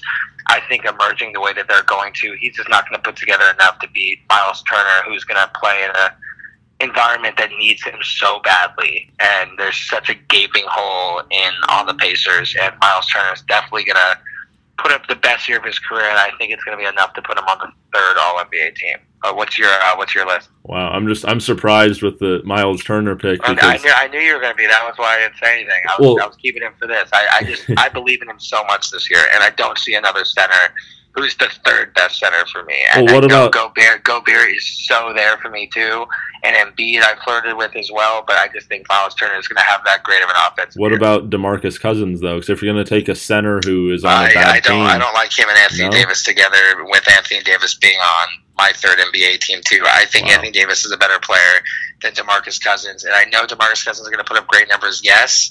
But if anything, Anthony Davis will take away some of those numbers with Rondo, with Holiday, with a lot of these players. He's going to have amazing numbers anyways. Just Miles Turner has no one else there. And I really see him thriving just in a different way than we could imagine. Hence why I have him as my most improved player. Not because he's going to have the most improvement, because he's going to have by far the most improvement. And people are going to say, where did this guy come from? But that's why he's on there for me. Okay. I got James Harden as the guard on my All-NBA third team. So, we just swapped Wall and Harden on our All-NBA second and third teams. Yeah, I can flip a coin about that one. Yeah, I'm confident. I know you hate it. And then I have Jimmy Butler as my other guard. I got Anthony Davis and Paul George as my 2 forwards. And then I'm going on a bit of a leap of faith with my center, with Joel Embiid. I think if he's healthy for this entire year, he could be second team. I don't see how he's going to be first team, because even if he is healthy and plays in every game, The Sixers are not going to play him. The Sixers are not going to play him enough minutes per game to where he can challenge Karl Anthony Towns.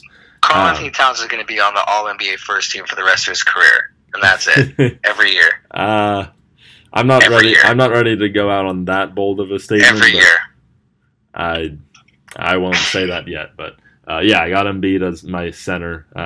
Okay.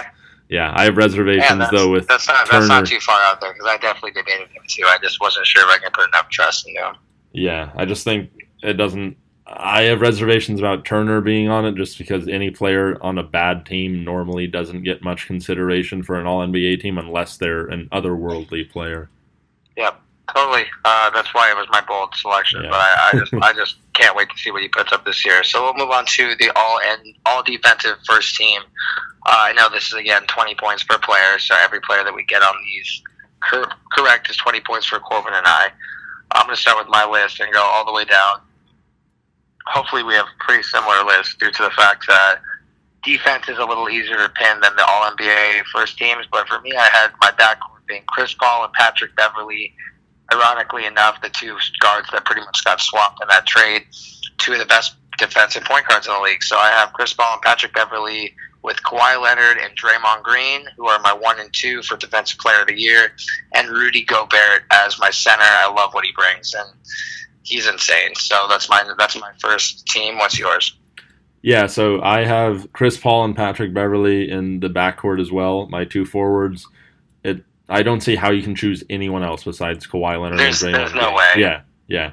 And then center, I know, I believe I had Rudy Gobert listed as a higher chance that he'd win Defensive Player of the Year than DeAndre Jordan, but really close. And so I'm gonna kind of hedge my bets with putting DeAndre Jordan as my All-NBA defensive first-team center. You can probably guess who my second-team center is going to be, but yeah, I got DeAndre Jordan, first-team defense.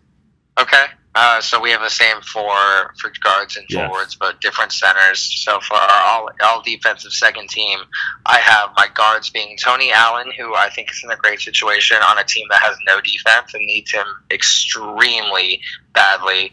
My other guard is Jimmy Butler, who's going to have a great year with the Timberwolves. My forwards, I have Anthony Davis and Giannis Antetokounmpo.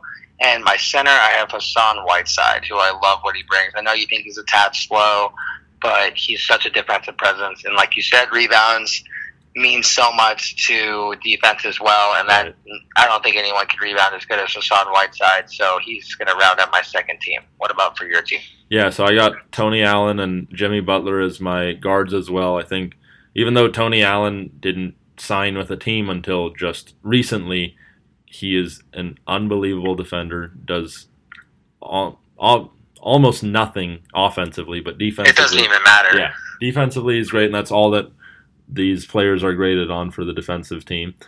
Forwards, I got Anthony Davis and Giannis Antetokounmpo, and at center, I have Rudy Gobert. No surprise there. I mentioned kind of flipping a coin between him and DeAndre Jordan. So yeah, we have 9 of the 10 same defensive players. Only difference is the only difference is that I like Hassan Whiteside more and than I like DeAndre Jordan. Yeah. Okay, cool. So yeah, we're pretty much neck and neck with all of our teams so far. We're pretty close. Let's go to our all-rookie first team. Again, that's 20 points per player that we're marking for our point system. My team, I got Ben Simmons, Lonzo Ball, Markelle Fultz, Dennis Smith Jr., and Kyle Kuzma. So that is just my 5 for who I think is going to win Rookie of the Year anyway. So there's my 5 for the first All-NBA team, All-Rookie team for the NBA. What's yours? Yeah, I have the same 5 too. So just a quick note about this is that for all defensive teams and all NBA teams, voters have to choose 2 guards, 2 forwards, and 1 center. For these all-rookie teams, first team and second team, it can be any 5 rookies. So I don't have to choose 2 guards, 2 forwards, and a center. So yeah, Which made it easier for us. Yeah. So I'm going Ben Simmons, Lonzo Ball, Markelle Fultz, Dennis Smith Jr., and Josh Jackson. So both of our 5 lists for Rookie of the Year. So for all rookie second team, I have De'Aaron Fox, who I love so much, and I know you know that. I love him coming out of college. I love him on the Kings. I love every single thing about him. Obviously, his shot needs improving, and I hope that he can find a way to translate that to the NBA. But he's the fastest player in the league, in my opinion. If not fastest, quickest, whatever word you want to describe. This dude is a flash. You blink once, and he's on the other side of the court. I love what he brings, and I think he's really going to help the Sacramento Kings out. So I got Fox. I got Jason Tatum, who has been extremely underrated on our podcast so far. He's baby Paul Pierce. That dude's about to come in and change Boston at some point. I love him. De'Aaron Fox, Jason Tatum. I got Josh Jackson, who's on your first team. I got Malik Monk, who I think is the best shooter in this draft class, and Donovan Mitchell, who might be both of our favorite players out of this draft class. And he's very underrated, but I know we've had a ton of fun watching him, so I think he makes the second team. Yeah, I think Donovan Mitchell is definitely the biggest surprise out of, or what we will expect to be the biggest surprise. Yeah, he might be our favorite. We've talked about him a ton. Yeah, and then, I have De'Aaron Fox on my second team. I got Jason Tatum, and if Tatum was on a different team, any of the other teams that were picking high in the first round, I'd probably put him on my first team. But again, just with all the talent surrounding him, he's not going to get enough touches and enough shots. So he'll still make second team, though. I got Kyle Kuzma on the second team. So I know you got the Lakers being the team with, I believe, the first team ever to have two all-rookie players on first team. I have the Sixers. But Yes. I have Malik Monk as well. You mentioned that Malik Monk you think is probably the best shooter from this draft. I think probably, but the way Kuzma's been shooting, maybe he gives him a run for his money. Who knows? I hope, but we'll see. And then, I finish it out with Donovan Mitchell. Again, just a very big surprise. I did not think that he would be as good as it seems like he will be. But, I'm excited to see him play. All right, so we are going to move on to the Western Conference All-Stars. I know it doesn't matter as much because of the change-up for the All-Star game and the fact that there's going to be players on each side that will go east or west, and it's kind of going to be a melting pot of the two, but we're going to just have to pick through conference. Each conference will still both have 12 players represent the conference, so... Right, of course. Yeah. And so at this point, we're just going to have to separate them into conferences until we can do otherwise. Other than that, it's kind of just a flip of a coin depending on who the players pick. But I'm going to have you list your list first. Okay. I just want to hear who you have starting for the West. If this wasn't the new rules, I guess that's the way that we're looking at it. It's the 12 best players from the West and then the 12 best from the East that we think are going to make the All-Star game. So I guess in a sense, this would be if those rules didn't change, but either way, we have 10 points for each of these players, depending on who makes the All-Star game, and 10 points for each of them for us for our point system. Either way, if they make the All-Star game, regardless of them getting picked by the team captains, just the fact of them being in the All-Star game gives them points for us. So let's list the West first for you.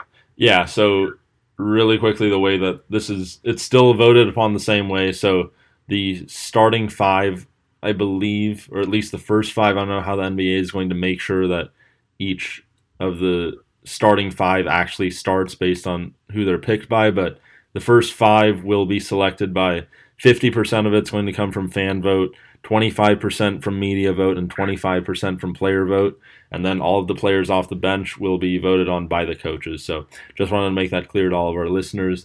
With that said, I got Russell Westbrook, James Harden as the two backcourt players, and then Kevin Durant, Kawhi Leonard, and Karl Anthony Towns as the three frontcourt players. Off my bench, I got Paul George, Stephen Curry, Jimmy Butler, Anthony Davis, DeMarcus Cousins, Nikola Jokic, and Chris Paul. And in the Western Conference, it's just so loaded, so there are players like Klay Thompson, Draymond Green, who I felt very weird not putting them on my team, but there's just so much talent. I didn't know who I was going to take off of this. Perry, what were your All-Stars for the West? For me, I have pretty much the same exact list as you with an exception of one player. So my first five, I have Russell Westbrook, James Harden, Kevin Durant, Kawhi Leonard, and Karl Anthony Towns. Other than that, I have Paul George, Stephen Curry, Jimmy Butler, Anthony Davis, Carmelo Anthony, Nikola Jokic, and Chris Paul. I know that one's going to drive you nuts, but I really see him. I'm not a huge DeMarcus Cousins fan on the Pelicans. I really don't like him there. and I like him there more than the Kings, but I absolutely hated him on the Kings. Anthony Davis is going to have his year this year, and I really believe in that. I think Anthony Davis is going to break out more than any of us are giving him some sort of suspect for. Anthony Davis is going to have his best year. I think DeMarcus Cousins is going to put up numbers like always. And it, just like you said with guys like Draymond Green and all these players, it's just super weird for me to not put Cousins. But I'd rather have Cousins than Jokic. Jokic than Cousins. And that's the only player that I can decide because I think Carmelo Anthony is going to make it regardless. So I know it's weird to see the three of them, but I think the Westbrook, Paul George, and Carmelo all make the All-Star team, and media goes crazy. That's what I think. Wow, Yep. I can understand. Cousins would have been the first one I would have taken off too, but you mentioned exactly. how you like him better on the. It's literally the only reason. You mentioned how you like him better on the Pelicans than the Kings. He made the All-Star game last year as a member of the Kings, and then no, of course, I hated him on the Kings because of the fact that they sucked, and then because of the fact that he was never gonna, go anywhere with the Kings. But with this team, he's just the second best player. Okay, but I understand. I understand if you're. I get that. Carmelo Anthony didn't even make the All-Star team on the East last year, though. Now he's going into a much more competitive West. I think fans and the media are going to go crazy, and Carmelo's going to find a way to make it this year, and he's going to have his revamp year. Because Carmelo, people forgot about him, and he's not going to let them forget about him this year. You think he's going to be one of the first three in the backcourt then? Because if he's coming off the bench, the coaches have to vote him in. Yeah. However he gets voted in, Carmelo gets voted in. Wow. Okay, I would have thought. There's like Green, Klay Thompson, Damian Lillard. Do you take off Jokic? Do you take off Chris Paul? Like you can't take off any of those players besides. No, I was saying Cousins, but if you're going to take him off, this is more for me wanting to see this happen, and more for me excited for the media to go crazy. Okay. But I would love to see this. This is why I put it on there mainly. It's because I feel so bad for Carmelo Anthony, and he shouldn't be as forgotten as he is. And he's going to have the year of media this year, and I think he's going to make it somehow. I don't know how, but this isn't the year of Cousins for me. No, it's okay. Go ahead, put Carmelo on. That's just 10 points you won't be getting. So I'm just trying to have fun. I'm just trying to have fun here, Corbin. Just making it easier for me. I love it. Other than that, though, our lists are exactly the same. So that just shows. The hierarchy of this, and I know Carmelo, for me, it took me a lot of willpower to take off DeMarcus Cousins off this list, so let's get that straight. I just want to put Carmelo Anthony so bad and hope that, maybe him being on my list gives him the motivation that he needs due to, I know how important my lists are to him. So, you didn't know Carmelo's our most avid listener. Oh, no, definitely. Carmelo, I know you're listening right now. I just want to say hello and, best of luck in OKC. I have so much faith for you. I don't know how much Corbin does, but I just want to shout out Carmelo, our most famous listener. But let's move on to the East and quit our joking around, and I'll start off with my list first. I got Kyrie Irving as the first guard with John Wall as number 2. LeBron James, Giannis the Greek Freak, Joel Embiid, Gordon Hayward, Isaiah Thomas, Kyle Lowry, DeMar DeRozan, Kristaps Porzingis, Jabari Parker, and Ben Simmons. I know I took a quick peek at your list. I know that, again, this one's super similar, but I'm just going to have to assume that the one that you're going to be shocked about is the Isaiah Thomas one for me. That was with me kind of taking the injury, just kind of putting it, if he does play enough for the All-Star game. Obviously, I don't think he's going to. I know he's supposed to be back until December, but if he plays enough games, it's going to be him. If not, it's going to be Kevin Love. It's going to be someone from the Cavs, but I hope Isaiah Thomas plays enough. And I know he cares deeply about my list as well, and why I put him on there to give him that extra motivation. Me and IT, how tight we are. So I put him on there, but I really hope that he can play before this. I hope he plays a lot sooner than everyone thinks. But the hip's not a big deal. But if he doesn't play enough and doesn't make it, I'm just going to have to go with Kevin Love, as much as I hate to do that. Wow, and really quickly before we get to my list for Eastern Conference All-Stars, we have breaking news to report in the NBA happening during the podcast, so this is exciting. What do we According to Adrian Wojnarowski, Denver Nuggets guard Gary Harris, who you were just talking about as someone who you think will be one of the most improved players in the league this year, he has reached an agreement on a 4-year deal with the Nuggets. How much do you think they're giving him for 4 years? God. Let's see if you would be a good GM.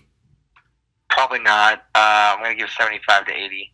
That's pretty close. 4 years, $84 million for him. Okay, I was so close. That's teams, if you're looking for a GM, Perry Aston's available, and I only work in the week. But wow, that's wow. Breaking news, NBA and Rap fans. We got an extension for one of our players that we're talking about, but well-deserved. Gary Harris is, as I said, my second favorite young guard to watch right now behind Mr. Devin Booker, and to be number 2 to him is a great honor. I think this is a great move by the Nuggets. You think that wasn't too much money to give him? No, I don't. I know that you're a little higher on Jamal Murray, clearly from your list, but I seriously think Gary Harris is their shooting guard of the future. And Jamal Murray's got a future in this league. He might still be with the Nuggets and might find a way there, but if you pick between the two of them to start, you're picking Gary Harris. And I think you might agree with me on that one. Well, yeah, for right now, Gary Harris is better, but Murray, he's a combo guard. He could be the point guard anyways. Moutier hasn't, like we've said, he's kind of disappointed so far, but yeah, I guess that really just depends on how Moutier's year goes. But either way, Gary Harris, you don't let that guy go. So whatever extension they need to give he would have been he would have been restricted after this year. I think $84 million. That just seems like a lot to give him. But then all of a sudden, the Nets come around and offer him a 1-year, $150 million contract, and you have to, give him that money, or he's gone to Brooklyn. That's just what they do every year. So clearly, they're trying to avoid that. Yeah, I don't know. That was just a lot of money, but yeah, interesting little breaking news for us. So yeah, back to our list now. So my Eastern Conference All-Stars, I got Kyrie Irving and John Wall as my 2 backcourt players, and then in the front court I got LeBron James, Giannis Antetokounmpo, and Joel Embiid.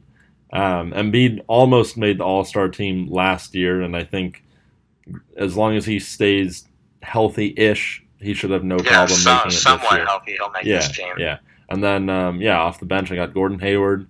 Kevin Love, who's the only difference between mine and yours. You got Isaiah Thomas. I got Kevin Love. I don't see how Isaiah Thomas makes the team when he won't be. That's why I have Kevin Love there anyways as my probably pick. I'm just hoping that Isaiah Thomas sees my list and is as happy as he usually is with my list. And, wait, so which one's your pick? Are you going with Kevin Love or Isaiah Thomas? No, it's Isaiah Thomas if he plays enough. But I pretty much listed a reserve there for just in case it's how we think it's going to be. It's going to be his teammate Kevin Love. So we're not in much disagreement for the East. All right. Yeah, and then I got Lowry, DeRozan, Porzingis, Jabari Parker. I think he kind of goes under the radar for some people. He's had 2 torn ACLs in his first 3 years in the league, but when he's been healthy, he has looked really good, especially he played amazing last year when he was in. Last year, he looked really good, a lot more athletic than you would expect just from looking at him, too.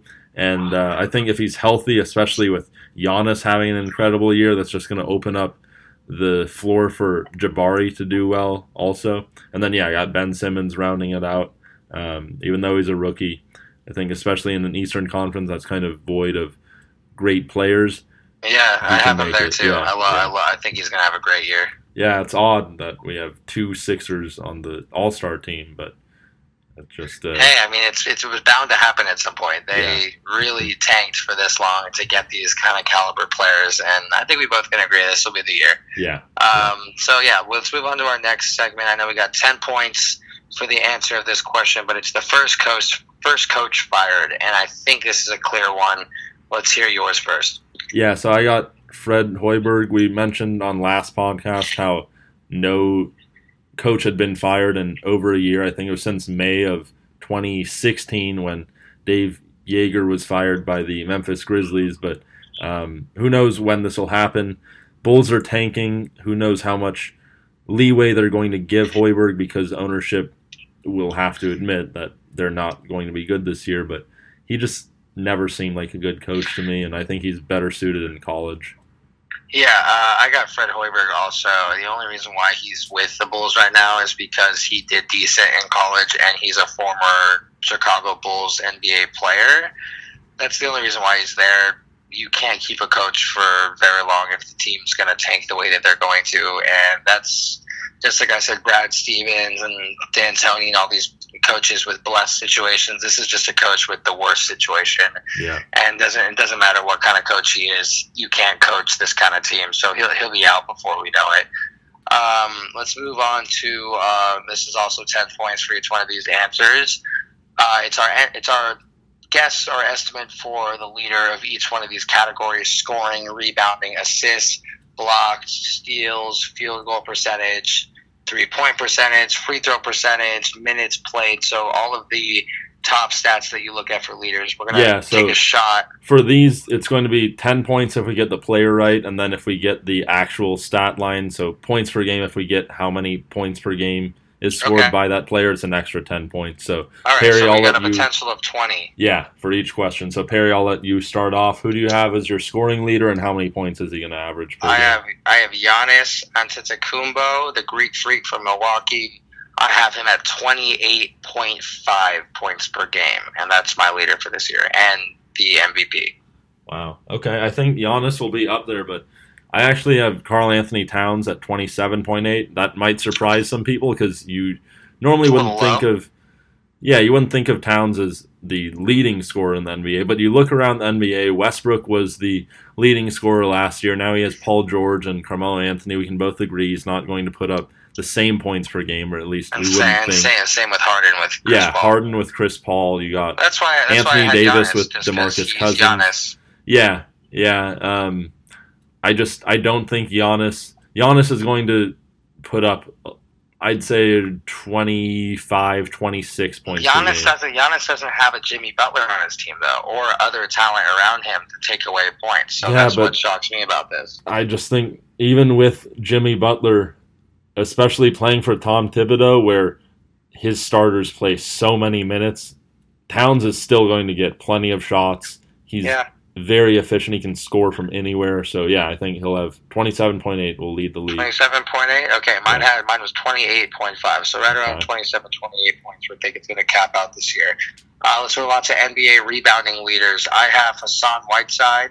I have him at the same number as he had last year, and while he as well topped the league, 14.1. I think he's going to repeat that number, and no one's going to put up more than him.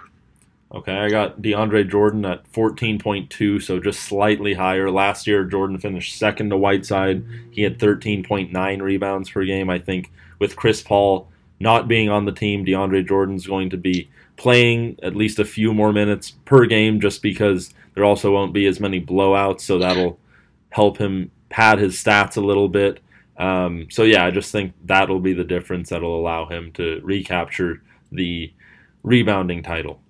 Okay, I think with Danilo Gallinari there and Blake Griffin, as well as I believe it's Reed behind him, I think there's just going to be too many rebounds there to push him above the 13 mark. But either way, I know you got DeAndre Jordan at the same level as being with Hassan Whiteside. We just kind of swapped those two players. So NBA assist leaders this year, I got Russell Westbrook at 11.0. He's going to finally cap 11. The main reason why is he's such a ball distributor, and now he's got Carmelo and Paul George there to give him even more assists, and Russell Westbrook already had over 10 assists last year. I think he's going to cap it at 11 this year. Yeah, I actually think his assists per game is going to go down because of George and Anthony. Yeah, I just think the ball isn't going to be in his hands as much as it was last year. And, Carmelo and Paul George are going to take away some of his assist totals, which I think he'll be fine with, but I have John Wall. Take away his points, not his assists. I think it's going to take away both. But Westbrook's going to be able to focus more on defense, and as long as he's winning, that's all he cares about. I don't think Westbrook really cares about his overall stat totals. So I have John Wall as my assist leader, 10.9 assists per game. I believe he was at 10.5 assists per game last year. I think he was second to James Harden. Harden, we don't have him on either of our lists, and I think it's probably because of Chris Paul. Yeah. John Wall, I think just nothing's really changed with the Wizards. He's still going to be the one with the ball in his hands. He has to create for teammates, whether it's Bradley Beal, Otto Porter Jr., Marcin Gortat's great with the pick and roll with him at finishing near the rim. I think he'll be leading the league in assists. Let's move on to blocks per game. So I had Anthony Davis at 2.53 blocks per game. there's a lot of different players that are going to be in contention. You got Davis, Gobert, DeAndre Jordan, Hassan Whiteside. I kind of just decided, I'm just going to go with Davis. 2.53. Yeah, it's really nice to see you not picking DeAndre Jordan and me not picking Hassan Whiteside for this one, considering how the rest of our podcast has gone so far. I have Rudy Gobert here at 2.75. Okay. I know it's a little bit higher than yours, about 0.2 more, but I know Rudy Gobert really showed this insane jump in his defensive ability last year, and he's always been a great defender. 2.75 seems right about right for me. The fact that he's even close to 3 is insane. I'm going to go, so we're going to move on to the NBA steals leader. I'm going to start with mine. I have Draymond Green. I know it's the person that you have for Defensive Player of the Year. Yeah. I know I have Kawhi Leonard. But either way, even though I have Kawhi Leonard winning Defensive Player of the Year, I have Draymond Green leading the league in steals barely. I have him just at 2.1 exactly. So right around 2.1, Draymond Green is going to top the league. What's your steal leader? Okay, yeah, I got Robert Covington. He was at, I think, 2.02 last year. I'm going to say he's at 2.06 this year. Just a little more steals. Sixers are going to be more competitive. That might force teams that they're playing to push the ball a little bit more, make a few more mistakes. Covington's a really good defender. I got him as my steals leader, 2.06 steals per game. Let's move on to field goal percentage leader. I have Clint Capella at 68.3%. I know DeAndre Jordan was the field goal percentage leader last year, and I believe he had been for the past few years, but that was because shot over 70% last year. So. Yeah, well, a lot of that had to do with Chris Paul. Of course. So Clint Capella was at around 66% last year, and I think now with Harden and Chris Paul, that's someone who is going to benefit the most from them, just being able to catch lobs at the rim, very similar to what DeAndre Jordan did last year. Won't be as high as Jordan as far as his field goal percentage compared to what Jordan did last year, just because Capella is not as big and quite as athletic as DeAndre Jordan. But yeah, I have him 68.3%. What about you? I have DeAndre Jordan, again, leading the league at 70.5. I know you said Chris Paul had a little bit to do with that. To be honest, I think the Clippers are in a better position they are this year than when they had Chris Paul. Patrick Beverley is a great passer, of course, but that's not even who I'm talking about. I'm talking about Teodosic. I'm pretty sure that's his name. Yeah, how you pronounce it, Teodosic. Milos Teodosic. Yeah, Teodosic. I know Patrick Beverley, his teammate who played with him overseas, said he is the best passer that I've ever played with or ever seen in basketball history, ever. And seeing just whatever showcase we've seen in preseason, Teodosic makes passes that nobody in the NBA can make. And that's my final statement, and that's it. You'll see it this year. You will hear it again this year. Not saying he's a better point guard than any of these players, not even close. When it comes to passing and creating situations for other players, he might be better than Chris Paul, and that's the scary part. Wow. And the fact that Beverly's there, I know that's saying a ton. I'm just saying Patrick Beverley did not say that for no reason, and I watched his highlights, and I watched whatever I was seeing in preseason, and I totally agree. Teodosic is the most exciting passer in the league right now, and he's about to make this Clippers team extremely fun to watch. DeAndre Jordan's not going to see any lack of lobs, any lack of feeds down low. 70.5 is the number I have. He's going to clear 70% yet again. Wow. Okay, well, I mean, we'll see what happens with Teodosic. I'm not going to say anything on him just because I haven't really seen much of him. I did put a particular amount of time onto him. I was very intrigued. That's why I might have a little bit of a bias, but I know seeing that quote from Patrick Beverley really jumped off the phone screen when I saw that for me. I said, wow, if another point guard who's now about to be his teammate, who was a former teammate of his overseas, is saying those kind of, that kind of praise, that's saying something. So let's move on to the 3-point percentage leader. I have J.J. Redick on now the 76ers. He was on the Clippers last year. I got him at 45.2%. I know he is one of the best three-point shooters in the league, and he's going to continue to be, and I think he's going to get a ton of looks with as much penetration as there's going to be on the 76ers. He's just going to be, chilling outside on the three-point line, waiting to get his feeds, and he's going to be making almost half of them. I have 45.2%. What about you? Yeah, I got J.J. Redick, too. I got him at 44.6%. Pau Gasol led the league last year in three-point percentage, which I thought was pretty... Yeah, Pau Gasol He led the league in 3-point percentage last year. No one would guess that. You say that a third time? Pau Gasol led the league in 3-point percentage in the 2017 NBA season. He shot that's one thing I didn't know. He shot over 50%. I don't think he's going to do that again. I'll go out on a limb and say that. Yeah.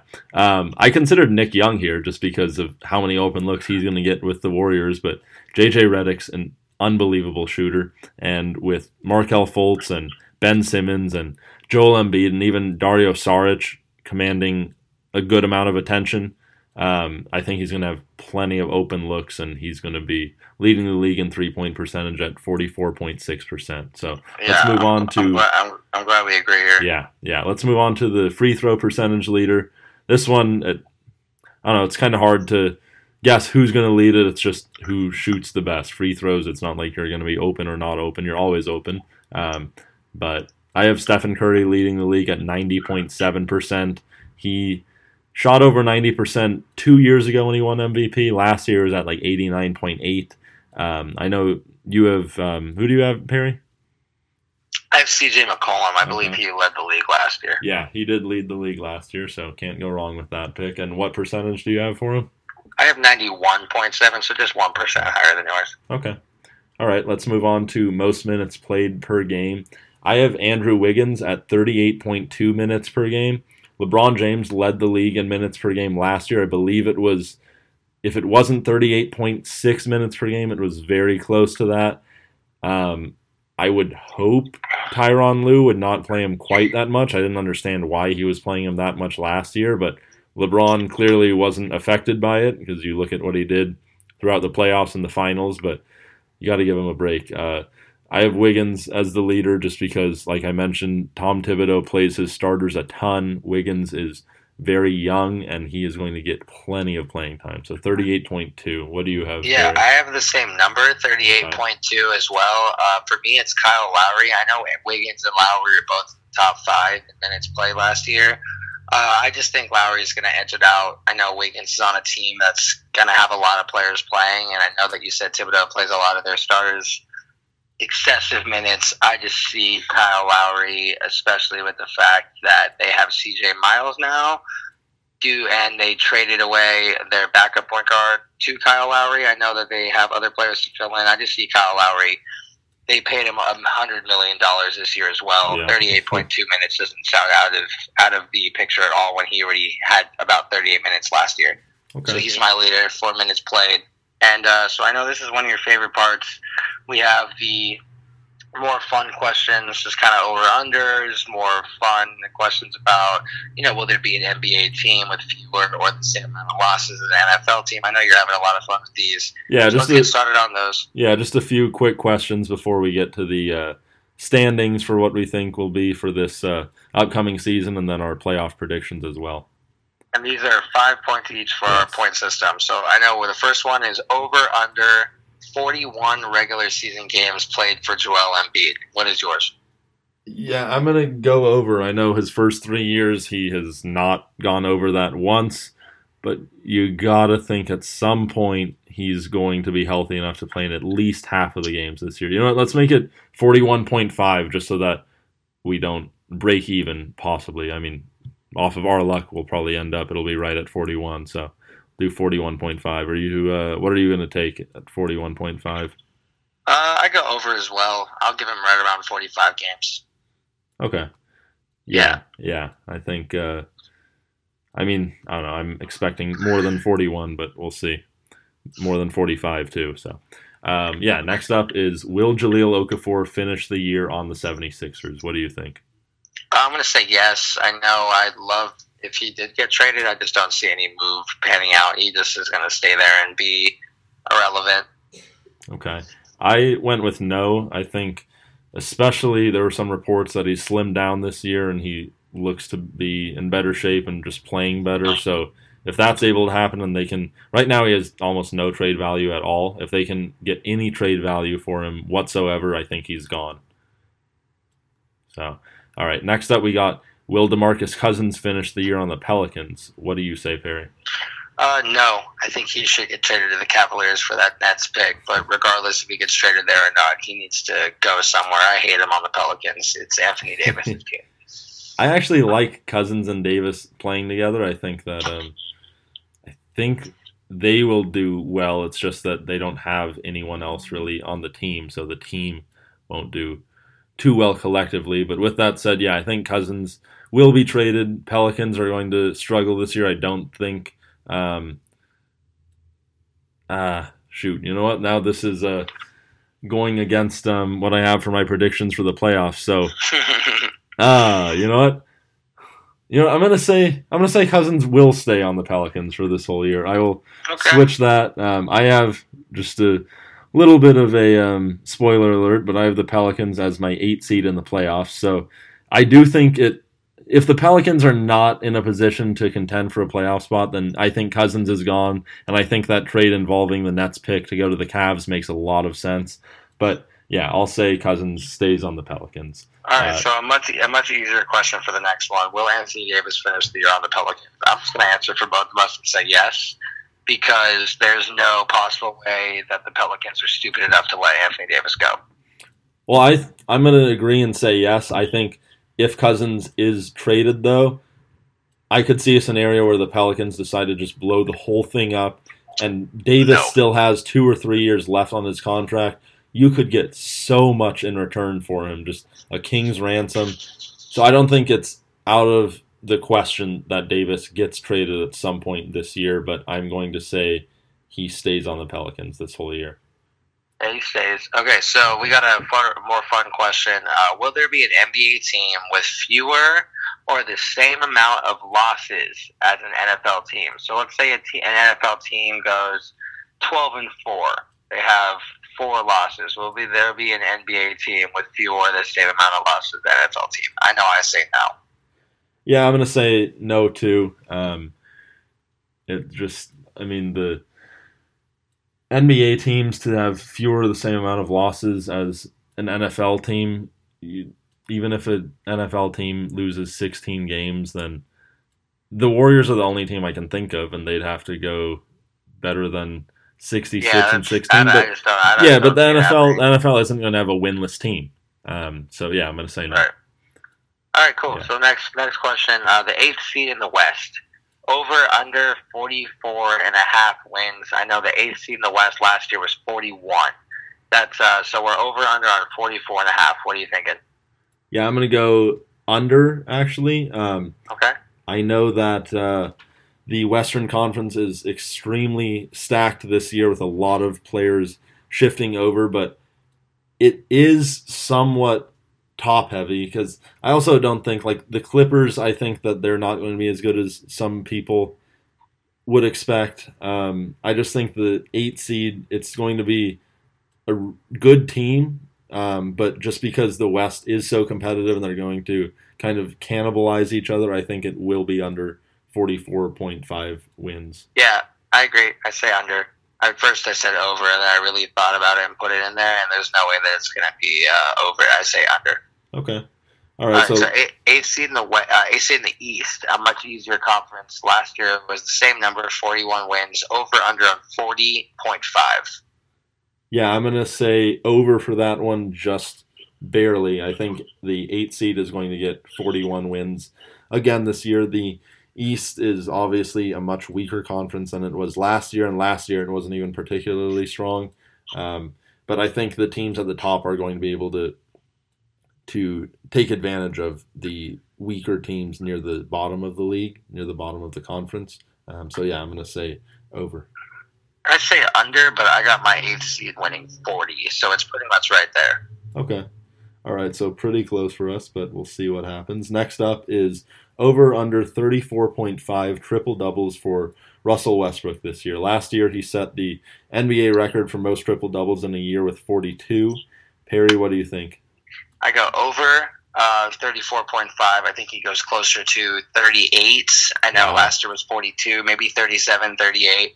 But he's definitely going to be over 34.5 for me. There's going to be no lack of assists. I know we think opposite. I think there's more people that are going to make the ball or make the shot when he passes it to them. I know it sounds so stupid, but I remember watching games last year where he would try so hard to get these other people the ball, and they wouldn't be able to finish for him half the time, and he'd have to do it himself. and it looked very sad. I think with Paul George and Carmelo there's going to be more than enough people to score the basket, and Westbrook's going to get enough assists, and he definitely flies enough for enough rebounds, and he's going to definitely get more than 10 points. Triple-doubles are pretty damn easy for Westbrook, and that's insane that we're able to say that about a player. But, yeah, I go over for the 34.5. Yeah, I'm going to go under. I'm going to think probably closer to 30, 25, or 30 triple-doubles for him.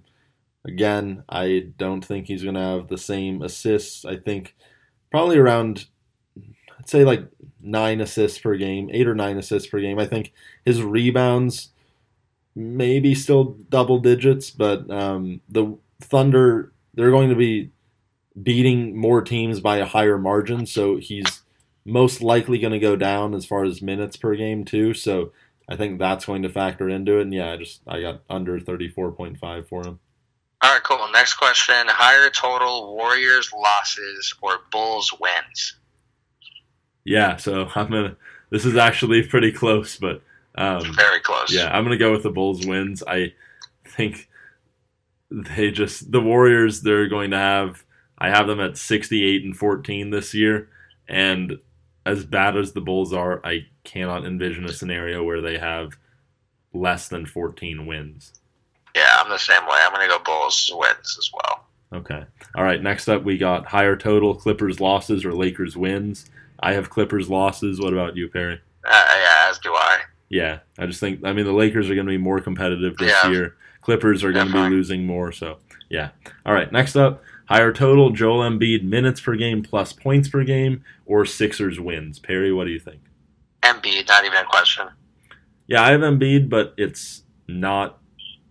I don't think it's not even a question. I think it's going to be close. I think minutes per game for Embiid probably be around 26, 27, and they'll probably be scoring around 19, 20 points per game, so that puts them at anywhere between 45 and 47, and I think the Sixers wins are going to be just under that, so I think it's close. Okay, cool. So the next question, highest combined points per game, assists per game, and rebounds per game between Lonzo, Simmons, and Fultz. Yeah, I have Ben Simmons. I think scoring-wise, him and Lonzo, it's close. I think Simmons is just going to edge him out with points per game. Lonzo isn't a great scorer, neither is Simmons, but Simmons is 6'10". Lonzo's 6'6", and Simmons is more athletic. So I'm going to give him that edge. Assists per game, I think Lonzo averaged 1 or 2 more assists per game than Simmons. Rebounds per game, though, I think Simmons will. That's what's going to decide it between them. And then Fultz, I don't really think it's a conversation for him. What about you? Yeah, I don't think it's as. I have Lonzo here. I know Simmons is 6'10", Lonzo's 6'6". I think Simmons plays smaller than he is. I think Lonzo plays bigger than he is. Lonzo's grabbing rebounds all over the place. He's a triple-double machine. When it comes to combined points per game, assists, and rebounds, I'm going to give it to Lonzo. Simmons definitely averages them out on points. When it comes to assists and rebounds, I'm going to have to give it to Lonzo. So I'm going to have Lonzo by like a tiny bit. It's strange that we think of, because I somewhat think of Lonzo as, he's going to be getting at least 5 or 10 triple-doubles this year, but it's interesting we think about that. Before Summer League, he had never had a triple-double, at least not in college. He didn't have 1 triple-double. Then he goes to Summer League, gets 2, and now here we are thinking he's going to be a triple-double machine. So yeah, no, I'm convinced. Okay. Last question, will Chris Bosh play in a game this year? Yeah, so this question, I just want to include it because Chris Bosh was seen at the Lakers practice facility talking to their GM, Rob Pelinka. Chris Bosh and Rob Pelinka used to be Chris Bosh's agent before Bosh had his injury problems, and Rob Pelinka was hired as GM of the Lakers. So Chris Bosh, the Miami Heat went to a court to get an order from a panel of judges that concluded that Chris Bosh most likely will never play in an NBA game before, and that got the Heat out of having to have his buyout count against their cap. So if a panel of judges, which I believe they were all doctors, think that he won't play again, I don't see. It's up to Chris Bosh, and each individual team's discretion, but I don't see a scenario where an NBA team would risk signing Bosch when there's even the slightest possibility of him, God forbid, dropping dead in the middle of an NBA game. Yeah, unless there is a movie being made, Chris Bosch will be a commentator this year. Okay, yeah, I agree with that. So, all right, let's move on to our NBA predictions for the standings this year from each conference. So, how do we want to go about this? Do we want me to say my playoff teams, you say yours, or? Yeah, let's do that. Okay. All right, so I'm going to go with first place in the West, Golden State Warriors. They're over-under, so we're going to do this according to Las Vegas odds. Over-under is 67.5. I have them over at 68 wins, 14 losses. I have the San Antonio Spurs at number 2. Their over-under is 54.5. I have them over at 57-25. Oklahoma City Thunder, I have them coming in at the 3 seed. Their over-under is 52.5. I have them over at 55-27. Houston Rockets at the number 4 seed. Their over-under is 54.5. I have them under at 50-32. The Minnesota Timberwolves come in at number 5 for me. Their over-under is 46.5. I am taking the over. I think they will finish with 50 wins and 32 losses, so they'll be tied with the Rockets, but I'm just going to say the Rockets will have the tiebreaker. Number 6, Denver Nuggets. They're over-under 43.5. I'm going to say they win 46 games, so I'm taking the over. Portland Trailblazers come in at number 7 for me. Their over-under is 40.5. I am saying that they are going to win 42 games, so taking the over. New Orleans Pelicans, so that was what I talked about earlier. I thought about that Cousins question, and then I realized, why would they be trading him if they were in a position to make the playoffs, and if they did trade him, they're not making the playoffs. So I'm going to say Cousins stays on the Pelicans. Pelicans over-under is 39.5. I'm going to take the over, say they go 41-41. So those were my 8 playoff teams. Now I'll get to my teams that in the Western Conference will not make the playoffs. So at number 9, I have the Clippers just barely missing the playoffs. Their over-under is 42.5. I'm going to take the under at 40 wins and 42 losses. Utah Jazz at number 10. Their over-under is 38.5. And I filled this out before Dante Exum. There was a rumor that he might miss the entire season. He's not huge to the Jazz's plans, but he might be good for a few wins. But I'll still say they go 38-44, so I'm going to take the under. The Memphis Grizzlies come in at the 11 seed for me. Their over-under is 38.5. I'm going to take the under at 35 wins, 47 losses. The 12 seed, the Los Angeles Lakers, their over-under is 32.5. I'm going to just barely take the over and say they go 33-49, and I think the reason for that over is because at the end of the year, when some teams will be tanking, the Lakers have no incentive to tank at all because they don't have their draft pick this year no matter what. So I think that'll be the difference. That'll get them 2 or 3 more wins at the end of the year. 13 seed, I got the Dallas Mavericks. Their over-under is 35.5. I'm going to take the under and say they win 32 games. Number 14 seed is the Sacramento Kings. Over-under at 29.5. I'm going to just barely take the under there and say 29-53. And the Phoenix Suns coming in at the 15th and final seed in the Western Conference. They're over under 28.5, and I am going to take the under at 27 wins and 55 losses. That was my Western Conference standings. Perry, what do you have for your Western Conference standings? Okay, ours are sort of similar. Definitely have some changes. Number 1, I have Golden State Warriors, the best team ever assembled, at 69-13. I know the over and under was 67.5. I have them at 69 wins this year, slightly higher than yours. My number 2, I have the Oklahoma City Thunder. I know you have the Spurs. I have the Thunder number 2 winning 59 games instead of their projected 45 or 54.5. So I have them at 59-23, about 4.5 games above their over and under. Number 3, I have the San Antonio Spurs at 56-26 when their over and under was 52.5, so I'm going over on that. Houston Rockets, their over and under was 54.5. I have them at 52-30, so barely under. Minnesota Timberwolves at number 5 seed, their over and under was 46.5. I have them at 48-34, so barely over. Denver Nuggets at 6. Their over-under was 43.5. I have them at 46-36, so over. Number 7, Portland Trailblazers. They're over under 40.5.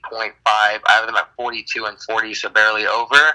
My number 8, I have the Clippers instead of the Pelicans. I have them at 41 and 41, exactly 500, slightly under their 42.5 projected. Number 9, barely not making the playoffs. It's New Orleans Pelicans at 40 and 42, below their 42.5 projection. I know that you're a little higher on them. I have the Clippers at number 8 making the playoffs, and the Pelicans not. Oh, the Pelicans were actually, their over-under was 39.5. So I'm sorry, 39.5. So I have them over. My fault on that one. But I have them not making the playoffs at 40 and 42, but they are over on their projection. The Utah Jazz, I have them at 36 and 46 at the 10 seed. I know their over-under was 38.5. The Lakers, they're over under 32.5. I have them at the 11 seed at 35 and 47. I know I'm giving them a little credit, but I believe they'll be a 35-win team. Number 12, the Memphis Grizzlies, 34 and 48, below their 38.5% projected. I'm not very high on the Grizzlies.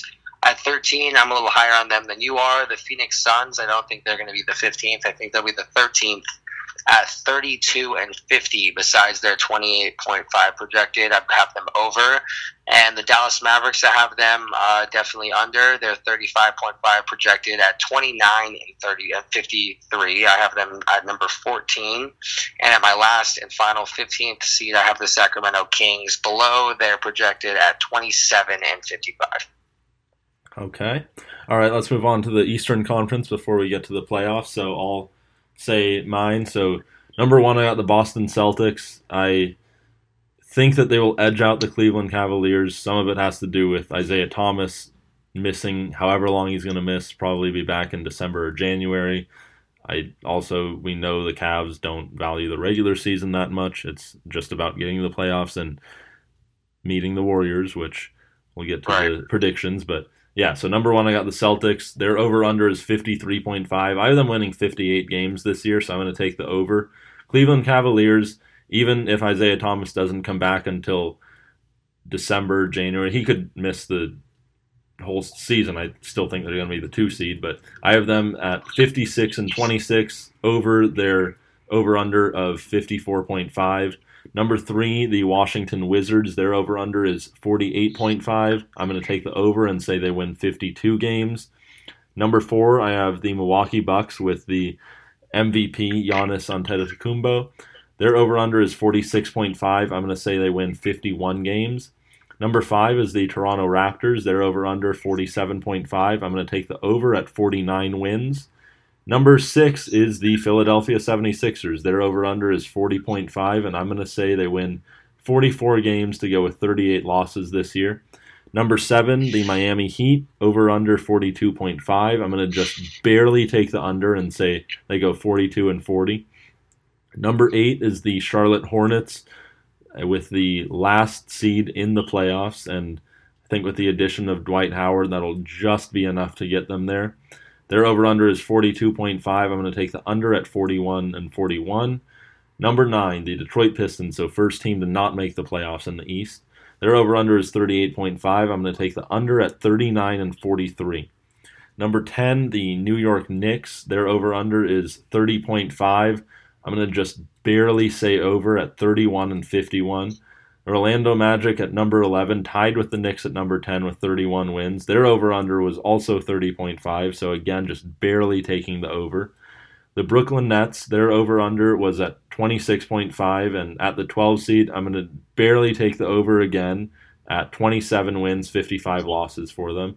Indiana Pacers, so the last 3 teams in the East, I think it's pretty clear to me that they are the 3 worst teams in the conference.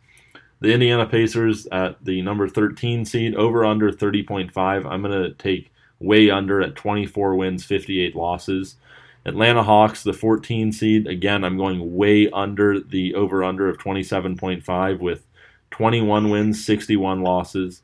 And the Chicago Bulls, the last seed in the East, the worst team in the league for my predictions this year. They're over-under 22.5.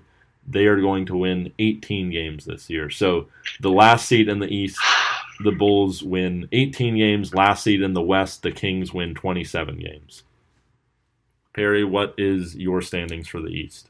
All right, so for number one, I got the Boston Celtics at 58-24, above their 53.5 projected. Number two, I have the Cavaliers. They're projected 54.5. I have them barely under 54-28, so right there. The Wizards projected 48.5. I have them at 52-30. So over. For the Bucks of Milwaukee, they have 46.5 projected. I have them at 51-31. I expect a big year out of them. The Raptors at 47.5 projected. I have them barely under at exactly 47-35. The 76ers have them barely over their 40.5 at 42-40 at the 6th seed. And the Miami Heat at the 7th seed at 41-41, right under their 42.5 projected. And the number 8 Detroit Pistons, I have them being the last team to make the playoffs at 40-42, above their 38.5 projected. And I have the Charlotte Hornets as the first team to not make it, regardless of Dwight Howard being there. I see them as the 9th seed, maybe the 10. But for the 9, I have them at 39-43, so still above their projected. Number 10, I have the Orlando Magic right above their 30.5 projected at 32-50. And the Brooklyn Nets, I have them having a better year than people expect at number 11, 31-51 over their 26.5 win projected. And at number 12, I have the Knicks. They're below their 30.5 projected games at 27-55 at the 12th seed. And then 13, 14, 15, I totally agree with you when I have the Indiana Pacers, Atlanta Hawks, and Chicago Bulls all under their projected as well. And for my Chicago Bulls at the 15 seed, I have them at 16-66. So 2 wins under you. I have them winning 16 games, so even worse. Wow. Okay. Yes. No faith. All right. Yeah, Bulls are going to be horrible. So let's go to the playoffs. We'll do my Western Conference, your Western Conference, my Eastern Conference, your Eastern Conference, and then we'll go to the NBA Finals. So I'll start off with my Western Conference. In the first round, I have the Warriors beating the Pelicans in 5 games. I think the Pelicans are going to be able to get 1 game on the Warriors just because I think Cousins and Anthony Davis together can create matchup problems for the Warriors, who rely so much on their small ball. The Spurs, I have them beating the Blazers 4-2. Greg Popovich, like I said, greatest coach of all time. They got Kawhi Leonard. Blazers have a decent team, above average, with CJ McCollum and Damian Lillard. But yeah, Spurs win that. I have the Thunder having a little bit of trouble with the Nuggets. They're going to take them to 7 games and beat the Nuggets and move on to the second round. And then the Rockets and Timberwolves, I also have that going 7 games, but I have the Timberwolves beating the Rockets in 7 games. So I think it might be might seem far-fetched, but Timberwolves, as young as they are, going to Houston for a Game 7 and beating the Rockets. Second round, I have the Warriors against the Timberwolves. I think the Warriors take that in 6 games. Timberwolves are going to be a really good team this year. They have depth, and they'll create some problems for the Warriors. The Warriors are not going to go through the playoffs again this year the same way they did last year. And then the Spurs, I have them winning a really hard-fought series with the Thunder, 7-game series. And then in the Western Conference Finals, I have the Warriors knocking off the Spurs in 5 games. We saw last year, who knows what would have happened if Kawhi Leonard had not gotten injured in Game 1 when they faced off against each other. I think Kawhi is going to be enough to get the Spurs 1 win, but that's all he's going to get them. So what do you have for the West? I'd say go through your East first, and I'll give my entire lineup. I like what we got going. Okay. All right, so for my Eastern Conference in the first round, I got the Celtics beating the Hornets in 5 games. Celtics, they have a lot of depth. They have a superstar in Kyrie Irving. Gordon Hayward's another really good player. The Hornets, I love Kemba Walker. I think Malik Monk's going to do a lot for them as a shooter, playing next to Kemba Walker. But yeah, Celtics are just going to be too much. I have the Cavs sweeping the Heat. That's going to be a little bit of an interesting and emotional series for LeBron James and Dwayne Wade, who both obviously Wade spent almost all of his career up until now with the Heat, and LeBron James spent 40 years there, but I think they just take care of business and sweep the Heat. I have the Wizards playing the Sixers, so the Wizards the 3 seed, Sixers the 6 seed, and I actually have the Sixers beating the Wizards in 6 games. That's going to be my upset of the first round for either conference. I think the Sixers, just with how young they are as the season keeps progressing, I think they're going to make a lot of strides, and by the time playoffs hit, assuming they're healthy, assuming they have Joel Embiid, Simmons, and Fultz, I think that they would be a bad matchup for the Wizards. And then my last matchup of the first round, I have the Bucks beating the Raptors 4-1. Bucks played the Raptors last year in the playoffs, and this year, the Bucks are going to be the higher seed this year, unlike last year. And Giannis, the Greek Freak is going to be too much. And as long as Jabari Parker is healthy, I think the Bucks take care of the Raptors. So second round, I got the Celtics beating the Bucks in a really tough, competitive 7-game series. I love Giannis. I love the Greek Freak and what he's going to be doing this year. And I think the Celtics, they don't have an answer for him. Unfortunately for the Bucks, they just don't have enough around him. They got Jabari Parker as long as he's healthy. Other than that, they got the Rookie of the Year last year in Malcolm Brogdon, but for a Rookie of the Year, he didn't have a great year. They got Chris Middleton as long as he's healthy, but Celtics just have too much firepower. And then I have the Cavs beating the 76ers in 5 games. I think the Sixers are going to be a dangerous team moving forward, but they're just way too young this year. And then in the Eastern Conference Finals, I have the Cavs sweeping the Celtics. I know that the Celtics were the number 1 seed in the regular season for me, but when they meet in the Eastern Conference Finals, LeBron James is going to be on a mission to just stick it to Kyrie Irving. And when LeBron James is on a mission, unless you're the Golden State Warriors, you are not stopping him. So they are going to sweep the Celtics and make it seem like, because last year the Celtics actually won a game against them, and LeBron is just going to embarrass the Celtics, and particularly Kyrie Irving. So you have yet another Warriors-Cavs matchup? Yep. What do you have that finishing in? So that, I think, is going to be a very fun series. Much more fun than last year when the Warriors just rolled over every team in the playoffs and the Cavs managed to win 1 game. I think the Warriors still win the series, but I think it's going to go 7 games. It's going to be a lot of fun, just like it was 2 years ago when it went 7 and the Cavs won. But Warriors win in 7, and then my NBA Finals MVP, obviously Kevin Durant. Okay, I like that. So here's mine. For the West, we got the first round. We got the Warriors beating the Clippers in 5 games. The Clippers will come away with 1, but be nothing for the Warriors. The Thunder play the Blazers for me, and they're going to take care of the Blazers 4-2. Damian Lillard and the Blazers will put up about 2 games, but they won't be enough. The Spurs will play the Nuggets, and they're going to take care of the Nuggets pretty easily. It's going to be a somewhat entertaining series, but 4-2 for me in a 6-game series. Rockets versus Timberwolves, that will be my most exciting first-round game. I have the Rockets actually beating the Timberwolves 4-3, unlike you, having it flipped. So the Rockets will move on for me. Second round, I have Warriors versus the Timberwolves. I have the Warriors taking care of them 4-2. And I have the Thunder actually taking care of the Spurs 4-3 in an extremely entertaining matchup. And so for the next round, I have the Warriors playing the Thunder. And I have the Warriors edging out the Thunder barely in an extremely entertaining series that people don't expect, 4-3. In a 7-game series, I have the Warriors barely edging out the Thunder. And then in the East, for my first round, I have the Celtics taking care of the Pistons, no problem, 4-0, as well as the Cavs taking care of the Heat, no problem, 4-0. I don't see either of those 2 teams even coming close to putting up a win. I have the Wizards actually taking care of the 76ers, 4-2. I like the 76ers here, but they're not going to beat the Wizards. The Wizards should have done a little bit better in last year's playoffs. They have the team to do so. The 76ers are still going to be learning together. They're not going to beat the Wizards in the playoffs. I have them handling the 76ers 4-2, and then the Bucks beating the Raptors in an extremely fun series, 4-3.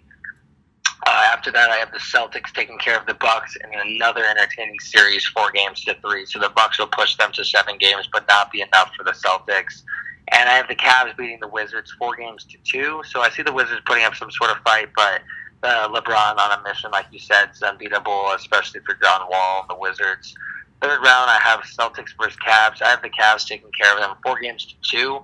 So I see the Celtics still putting up 2 games, but LeBron eventually will edge out Kyrie. And for my finals, again, I have Warriors and Cavs, with the Warriors edging them out 4-3, with my finals MVP as well being Kevin Durant. So at the end, it all kind of comes back to the same for me and you, but at least we have some fun changing up there in the first and second rounds for us. So who knows? Who knows who'll make the playoffs this year? All we know is that the Celtics, Cavs, and Warriors are, right there, and the Thunder, and I don't know who's really going to give any of those 4 a run for their money.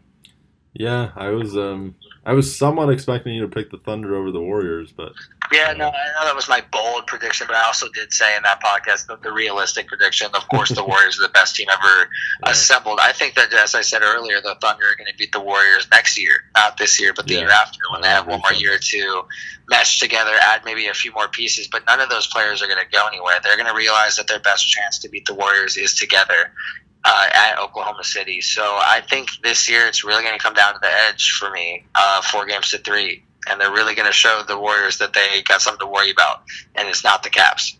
Yeah, I think just no matter what, though, this season is going to be so much fun. I cannot remember another offseason where there was nearly this much, not just player movement, but big-time players moving around. You got legitimate superstars that were moved so many new faces and new places. Yeah. So it's going to be really fun.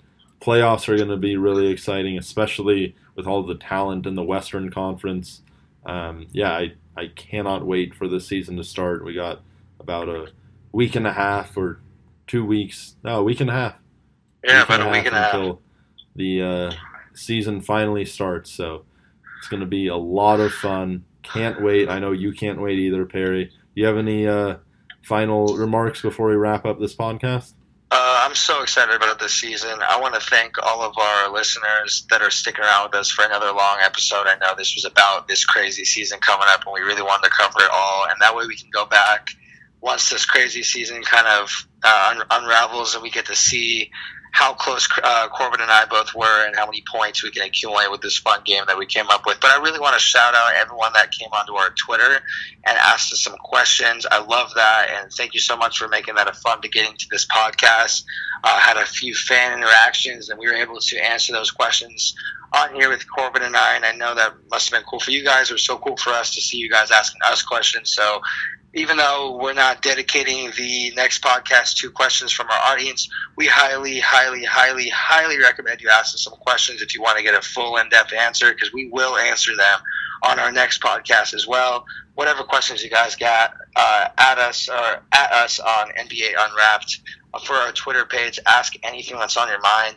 And unless it's the craziest question in the world, Corbin and I will definitely answer it with a full debate, or at least a full conversation. I just want to thank you guys again for taking the time to go ask us some questions that we were able to start this podcast with. So thank you for that. And again, go follow us on our Twitter page at NBA Unwrapped, or Corbin at Corbin MRPK, or me at Perry Aston. Whatever you guys want to do, follow one of us. Either way, go follow the Unwrapped page, because there's everything and anything on there, and we are all over it. So thank you guys again for being so active with us and staying with us on some of these longer podcasts. I hope you're enjoying all the information, because Corbin and I just can't contain it. Yeah, no, these podcasts have been a ton of fun. I loved this podcast today. I'm going to love looking back on this stuff at the end of the year and either seeing how we were right on stuff or laughing at ourselves for being so wrong about different predictions. Thank you guys again for all of the questions that you guys sent in on Twitter. Again, for our next podcast, if you guys have any questions you want answered, send us a question on a tweet through Twitter. Follow us on Twitter at NBA Unwrapped. Tweet us your questions, and we will either respond in a tweet, or if we feel like it's something that deserves a little bit more time, we will talk about it on our next podcast. So for now, thank you all for listening. Again, you can subscribe to our podcast on iTunes at NBA, or on iTunes, and you can also listen to our podcast on SoundCloud. I'm Corbin Weinerman. You've been listening to me along with Perry Aston. Perry, say goodbye. Bye, guys. Have a great weekend. And thank you all again for listening to NBA Unwrapped, where we unwrap the hottest takes from around the NBA. Take care and hope you guys tune in again next time.